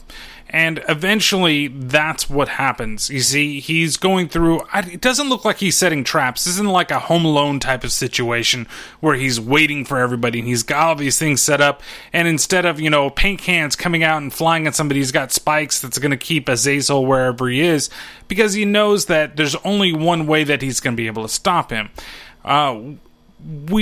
It would be nice if that was a possibility that was going on, like he was trying to outsmart him in some way, because it's kind of what we get in that little monologue before we go on, but there really isn't anything other than time passing.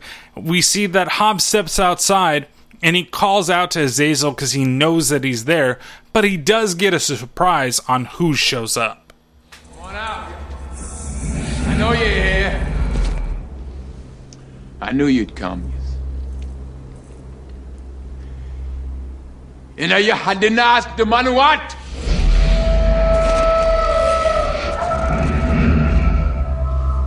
Haven't you done enough, huh? Made me kill an innocent man, you murdered my brother? Come on out, you son of a bitch! How much more fun can you have, huh? Jesus, Hobbs. What are you talking about? I didn't do any of that. Me, I'm the poor schmo they sent up here to bring you in. So it's you now, huh? It's me. Who'd you expect it to be? Now drop your gun, Hobbs. I know you got one. Or what? You shoot me? Where's the fun in that, huh? Fuck you. You're making me do this.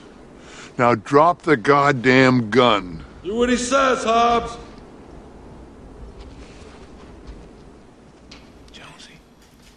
Alright, so this presents a little bit of a pickle in this situation because we don't know exactly who Azazel is. Is it Jonesy, or is it Stan over here? Or Stanton, I guess that you could call him if you want to call it by his full name, but we'll keep with Stan.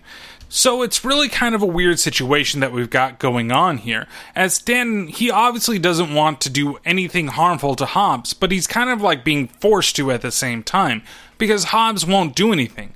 So, of course, we find out that the little twist here is that it's truly not Stanton that is Azazel, but it just happens to be Jonesy. I'm sorry, Stan. Oh, yeah. Been on the force so many years, you think you've seen it all, but you haven't. His life always gives you one more surprise. One more.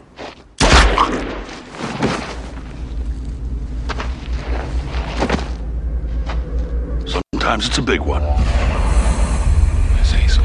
Hey, I'm your partner, man. Go on, you're free, run!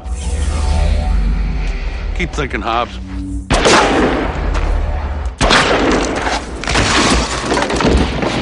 How about that, huh? Jonesy's fucked. He just killed his boss. Jonesy's fucked. You're fucked. One at a time, huh? That's how we do it. One by one. Ollie, ollie, oxen free. Now, I love these last sequence of events that happen here, and a lot of it has to do with John Goodman, because he's been very reserved and very kind of low-key quiet for most of the film, and then all of a sudden here, it's like he gets just to go batshit. Like, he puts on some of the best, and it's again sticking with the continuity of that character of Azazel, right? He acts the same no matter which character he's in, who the actor that plays him, and at this point, it is John Goodman that gets to have all the fun. In fact, he gets to have maximum fun. Time's up! See the deal? If I kill you, just the final, pathetic chapter in the life of a disgraced hero. Just one more piece of shit human scum. But, turn it around. If I die,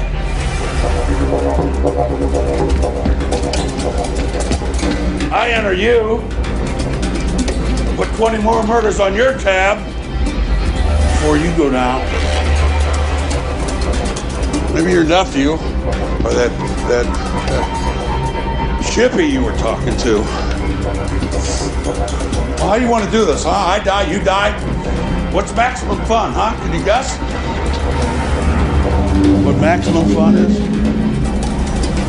Sure you can. Now that I've played you from the outside, maximum fun is I become you. And that's when he gets toppled over by Hobbs. Now, can I also say at this point, let's talk about the soundtrack for a second. Like, this soundtrack kind of made having a didgeridoo on it, like, be exciting. Like, you just wow, wow, wow, wow, wow, wow, wow, wow. And it's like, you're like, oh my god, this is super intense. And then you sit there for a second, you're like, wait, that's a fucking didgeridoo that's going on in the background there. It's just... Why? Why would you decide that that was the instrument that specifically this has to be such an entertaining and exciting scene that we need a fucking didgeridoo to make sure that we keep it intense and super passionate? And then I'm waiting to have something. What's the next instrument that we're going to do? They're going to have a tuning fork in the next scene, and they're ding off the side, ding, or it's going to be a triangle. That's truly what it's going to be. It's going to be a triangle and some guy sitting back there using that and doing it. So after Hobbs jumps on top of Jonesy, or Azazel, there's a little bit of a struggle, and he tries to kill himself. Hobbs manages to wrestle the gun away and basically injure him to the point that he is dying, but he's not actually going to die. And that prompts, of course, Azazel to tell Hobbs, hey, you know, you really can't kill me. Oh, you got me, Hobbs. You got me good. But I gotta ask you something. You wouldn't let me kill myself. Why is that? Because I need more time. Time for what, asshole? 500 cubits, that's a long way, Azazel. If Jonesy dies too fast, as powerful as you are, I might never get away from you. Oh, he's catching on. What, you think you're gonna win this thing? So he goes ahead, grabs the gun, and kind of tosses it off to the side, and then sits down on the porch. Now, one thing I didn't mention to you guys, and I meant this on purpose, was that when he was running away with Sam, he stopped off at a place, and he bought a pack of cigarettes. And even Sam made the distinction that, hey, you never buy cigarettes. You quit smoking, right? And he's like, yeah, I did. And this is all part of the big plan that he has coming up. And then so he goes and he takes out the pack of cigarettes and he pulls one out to light. And that's when Hobbs, well, not Hobbs, but Jonesy, who is possessed by Azazel. And of course, remember, Azazel knows everything about whatever Jonesy knows. He realizes too that, hey, you don't smoke anymore. What's this? You don't smoke anymore.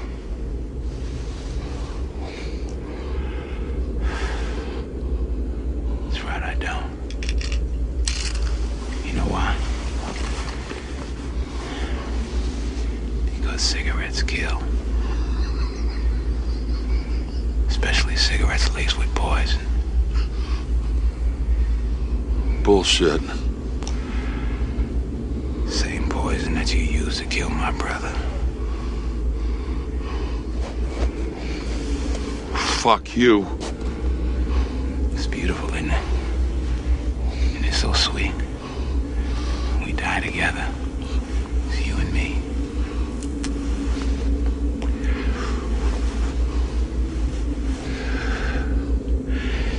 Time is on my side. Yes, it is.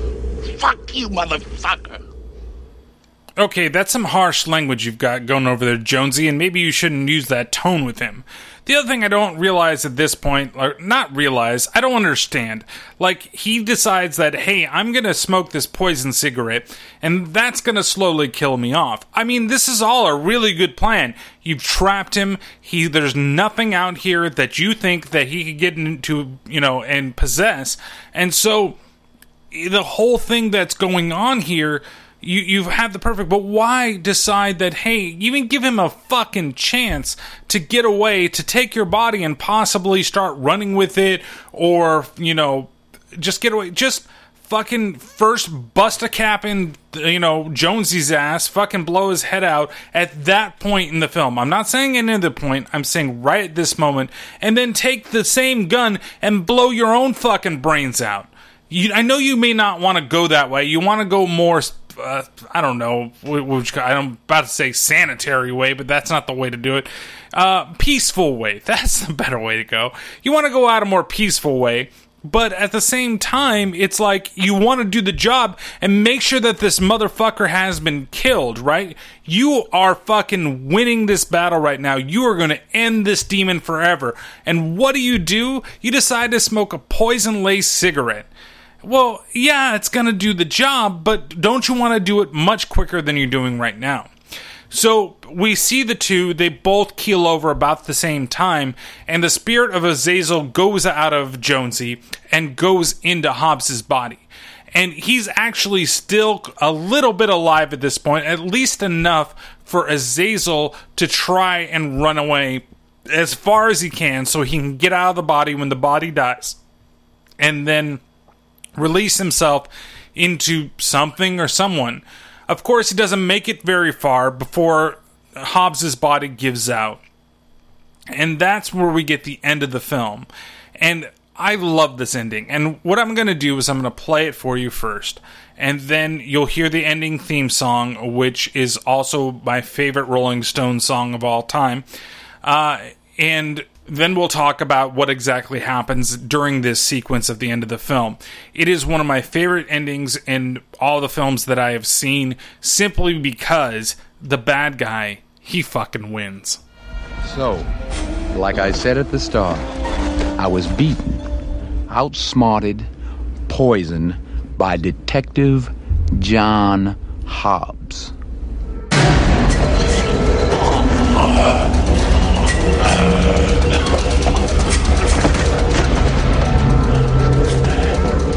Can you imagine what it feels like to be alive for thousands of years and realize you're actually going to die because some self-righteous cop decided he was going to save the fucking world? Yes, a demon can die. And Hobbs figured out how to beat me at my own game. So what? The war isn't over. I promise you. Not by a long shot.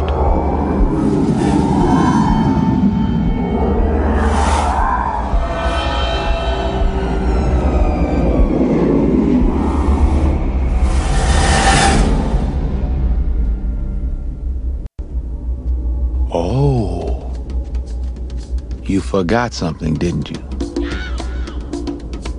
At the beginning, I said I was going to tell you about the time I almost died.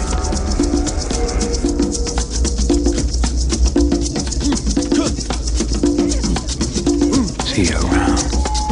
Please allow me to introduce myself. I'm a man of wealth and taste. I've been around for a long, long year. Stole many a man's soul and faith. I was around when Jesus Christ had his moment of doubt and pain. Made damn sure the pilot washed his hands and sealed his face. Pleased to meet you. Hope you guessed my name. But what's puzzling you is the nature of my game. Stuck around St. Petersburg when I saw it was a time for a change. Killed the Tsar and his ministers. Anastasia screamed in vain. I rode a tank, held a generous rank when the blitzkrieg raged and the bodies stank. Pleased to meet you. Hope you guess my name. So what happens during this scene is actually something that I mentioned very flippantly, kind of in the middle of this episode. If you remember correctly, I talked about how a cat touched somebody, and they seemed like, did that transfer? I don't think anything happened. But truly, he can go into any living being. It doesn't have to be a human. See, we believed the entire time when we finally learned the rules that it had to be a human soul, that it had to be a human body. It doesn't have to be. He can go into anything. He's so powerful that anything is irresistible to him, not just human beings. So when he dies and he's being poisoned and he's slowly fading out and he goes out into the air, before he fades away, a cat shows up. And he's able to take the body of the cat and then walk away. And that's how he wins. I love the ending of this movie. I love the fact that the bad guy finally wins. I remember being in the theater, maybe because I was so young, but it was such a mindfuck for me. It makes sense why they start the way that it does. Because they tell you the story, and you think that it's because Denzel, this is the time he almost died. As a cop, this is how he escapes. Like, maybe somebody found him at the last minute, but it's not about the cop. This is not the cop talking in the most of the monologue scenes. It's fucking a Azazel as Denzel Washington. And you can tell when the different types of monologues are happening in between those scenes because of the inflections that Denzel uses. You can tell when it's Azazel, and you can tell when it's actually Hobbs the cop, when he's talking to himself. When it's more to himself or to somebody else, it's Hobbs. But when it seems like he's more talking to the screen, it's Azazel. It's really well done. I really enjoyed the way they did that in this film. It's amazing. Is it the best film in the world? No, it's not. It has a lot of problems. But what its problems really come down to length and what they do at the beginning. There's a couple of different directions I think they could have gone that I would have enjoyed much better, and one would have been him, say, taking over his body to do the murders, and that's how he thinks he got found out. That would have been great. It would have been interesting, but I understand why they went the route the way they did, because they already established, hey, he can't be entered unless he dies. So when he gets killed and shot by the cop, why doesn't he take over Denzel's body right there? Why doesn't he become Hobbs at that point and then just transfer himself out after everything is done? It's because he wants to play with him. And that's cool. I do enjoy that as well. overall, the film is a very entertaining film in my eyes. It's one of those times where I picked a film that it doesn't get the best ratings from everybody, but it's a film that I truly do enjoy, and it was hard to get through for the first hour. I'm going to admit that. Like, if everything had been like that, I probably would have dropped it again and been like, oh God, why did I like this film when I was younger? But the second half makes up for the first half almost entirely. From the scenes with John Goodman at the end of the film to the revelations that he has, and looking back upon the scenes from the earlier parts in the movie and realizing that there was a purpose to them. Though, again, I still feel like they could have just been cut out and things could have been cut shorter. You could have had a very good film at 90 minutes or even at 100 minutes instead of the 124-minute runtime, with 4 minutes honestly being the last bit of credits. It's a very good film, and I definitely think that it's worth a watch for everybody if you've never seen it before. But I know sometimes you can't find the time, or you can't find the movie anywhere. It is available to rent on things like iTunes and Amazon, stuff like that. But do you really want to go that route? I'm sure that you could find it in some way, shape, or form to watch it once again. Just make sure that you watch the 1998 version of the film, because there is a 2016 Fallen that is nowhere related to this film at all. I almost started watching that on accident rather than watching this one, so maybe that's another film for this podcast, who knows, but I really do recommend it. So what do I give this film in terms of the rating scale? Well, the gore factor, it's a 1 out of 5. There's the bullet in the head that Donald Sutherland takes, but it looks pretty cheesy and bad. There's really no gore in this movie. It's not a traditional horror movie. Like I said, it's a supernatural thriller. The crap factor, it's a 3 out of 5. The first hour definitely drags on for a lot of it. And there are some parts where I'm just kind of like, do you really need to do that? Especially with, his brother dying. I know that's a matter of taste, but I feel like it drags the film down a little bit. And you don't even need to have that character there, or you don't need him to be the father of Sam. You just need him to be somewhere in there. Maybe that's why it's so easy for him to give up the kid, because your dad's dead and you're not biologically mine. So here, Greta, now you've got another mouth to feed that you didn't fucking want. The fun factor in this film, it's a 3 out of 5 as well. The acting is very good. The soundtrack is pretty good as well, but you have to get used to hearing that fucking Rolling Stones song over and over again, because he constantly sings it. It's his favorite fucking song, and it's constantly in this movie. But you get the really cool sympathy for a devil at the end of it. So, take your poison, right? Which way do you want to go? But again, the acting, and not necessarily the acting of Denzel and some of the other characters, but the minor characters that all portray Azazel when they're possessed are all good. They all have little roles that keep the continuity of that character alive every time he's taken over. The only one I'd say that really doesn't have anything to do with it is the guy in between Charlie and when he goes to his house and takes over as Sam for a bit. That guy in the middle, the kind of fat guy that was out running, he doesn't talk, so there isn't much that he does.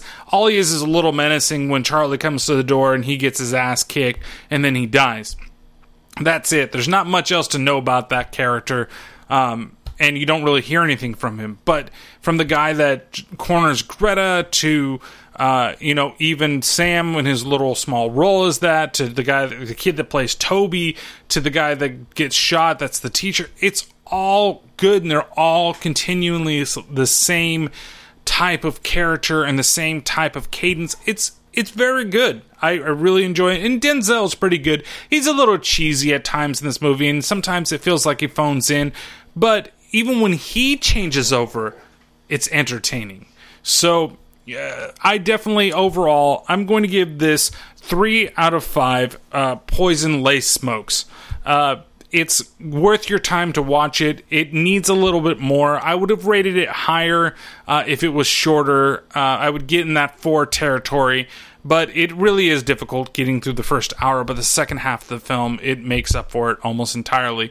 But it doesn't make it a full 4 or 5 star film. So now what is next, you may ask? Well, we have one of the listeners. He's from the Facebook page, Derek Lamphere. I hope I am saying your last name correctly, because I would feel really bad. You've been a big supporter since you started listening to the show, and I asked you a little while back, hey, what film do you want me to do? Because I don't get many requests from the Facebook side of things, I thought, hell, let's go ahead and go with it. I mean, his exact wording was, any chance for the Wraith, he says, if only so more of the world can enjoy the seminal Charlie Sheen, Randy Quaid vehicle, and automatically I thought, that's the perfect reason why we should have the Wraith on this podcast. An evil force took his life. An unearthly power has brought him back. He is a phantom, a wraith, a cosmic spirit given another chance. Are you new in town? Yeah. Who's the kid? I turned my back, and the next second he was there. Like magic, almost. You ever seen one of those before? Nah, let's just add it to our collection.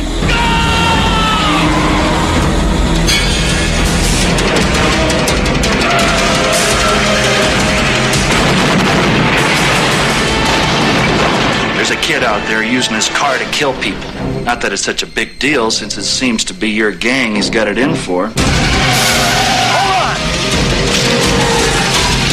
Grab the shotgun, Mama Luca.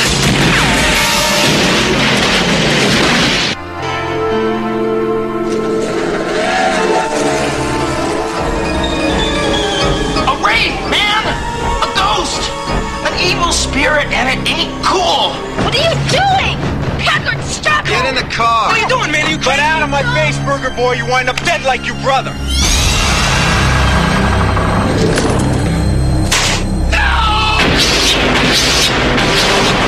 Hey! Who is that guy? I don't know, but whoever he was, he's weird and ticked off.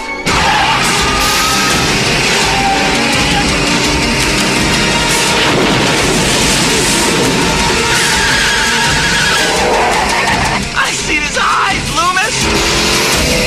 Who are you?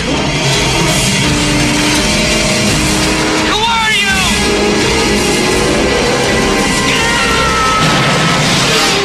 The Wraith. If you've done nothing wrong, you've got nothing to fear. You can find the Wraith out there. It's available on YouTube. There's ways for you to watch it there. Also available for rent on things like Amazon Prime and iTunes. And it was on Netflix for a while. I think during this time period when it was asked, which I want to say is back in November. But I wasn't able to get to it till now. And I really wish that I had it available on Netflix right away and everybody could watch it from there. But there are plenty of ways that you couldn't see it.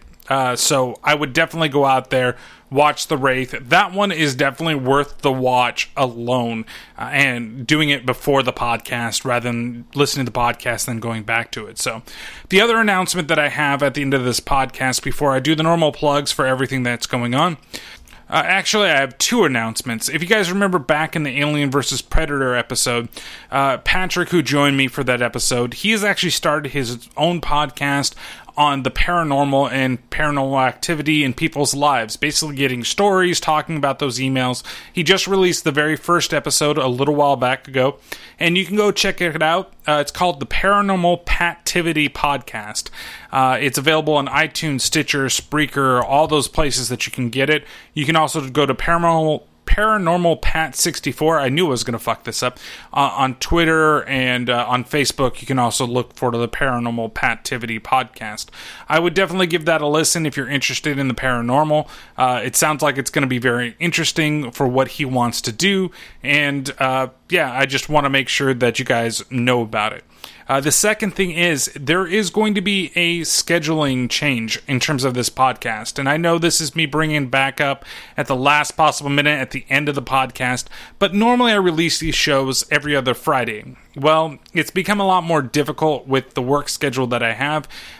Make a long story short, I used to work from home, very easy to keep up the schedule. Now I don't. And so with travel, traffic, all that stuff, it becomes very hard to do the whole process of watching the movie, grabbing the clips, and recording the podcast, and make sure that I get enough sleep every night so that I can wake up bright early in the morning to record this for you guys. I love doing this podcast. I love talking about these movies, and I want to give you guys the best fucking episodes that you guys can have. So I feel like instead of recording these during the week and rushing everything and make sure that I do it, and sometimes recording them on 2 hours of sleep, I would rather have you guys have an episode where it's me at my best. And so I'm going to turn to putting these out on Saturdays. So on Saturdays, I can do all the last minute things that I need to do.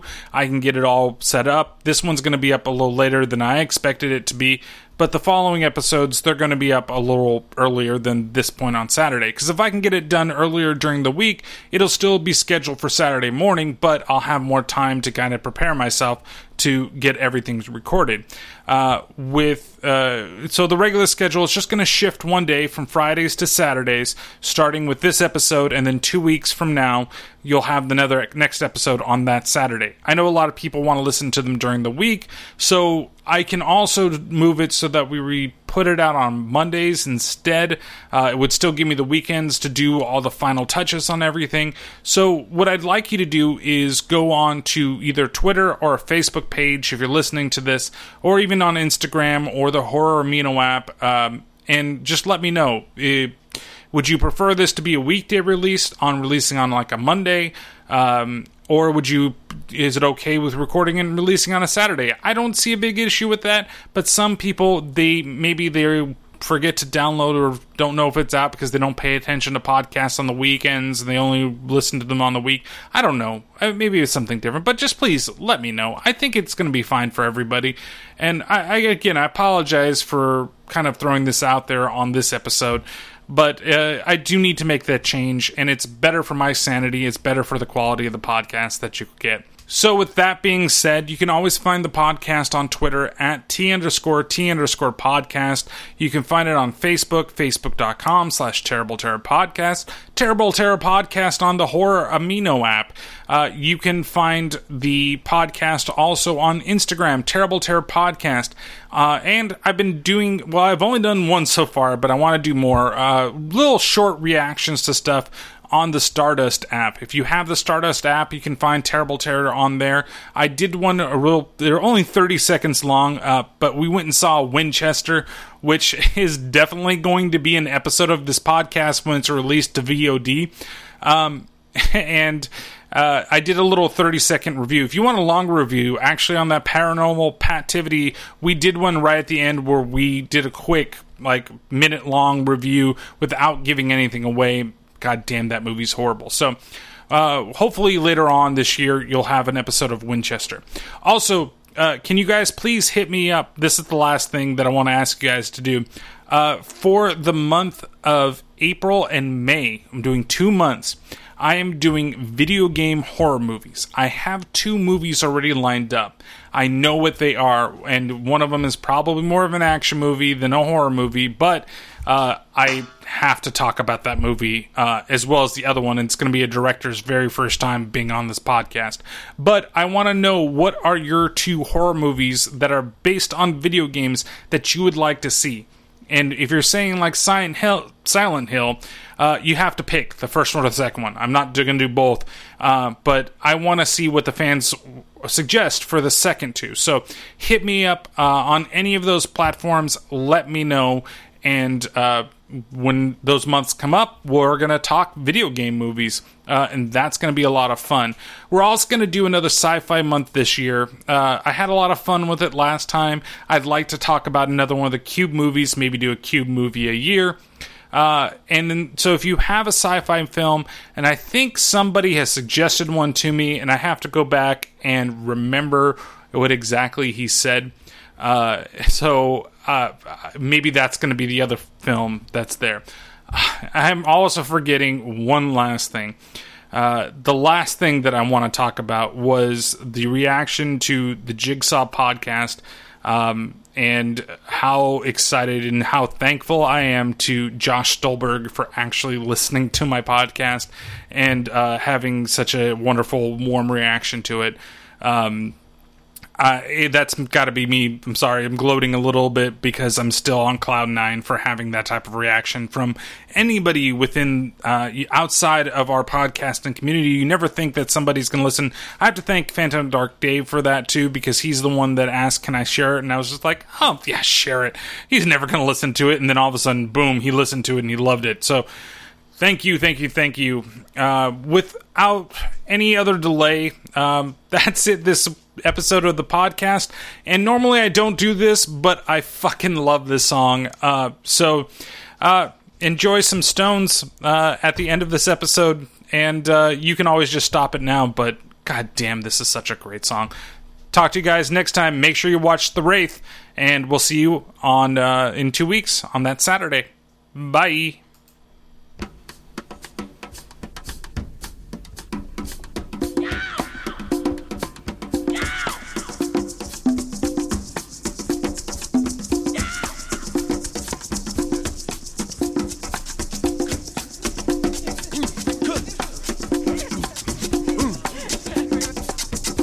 Allow me to introduce myself. I'm a man of wealth and taste. I've been around for a long, long year. Stole many a man's soul of faith. I was around when Jesus Christ had his moment of doubt and pain. Made damn sure the Pilate washed his hands and sealed his face. Pleased to meet you. Hope you guessed my name. But what's puzzling you is the nature of my game. Stuck around St. Petersburg when I saw it was a time for a change. Killed the Tsar and his ministers. Anastasia screamed in vain. I rode a tank, held a generous rank when the blitzkrieg raged and the bodies stank. Pleased to meet you. Hope you guess my name. Oh yeah. I was puzzling you with the nature of my game. Oh yeah. I watch with glee while your kings and queens fought for 10 decades for the gods they made. I shouted out, who killed the Kennedys? When after all, it was you and me. Let me please introduce myself.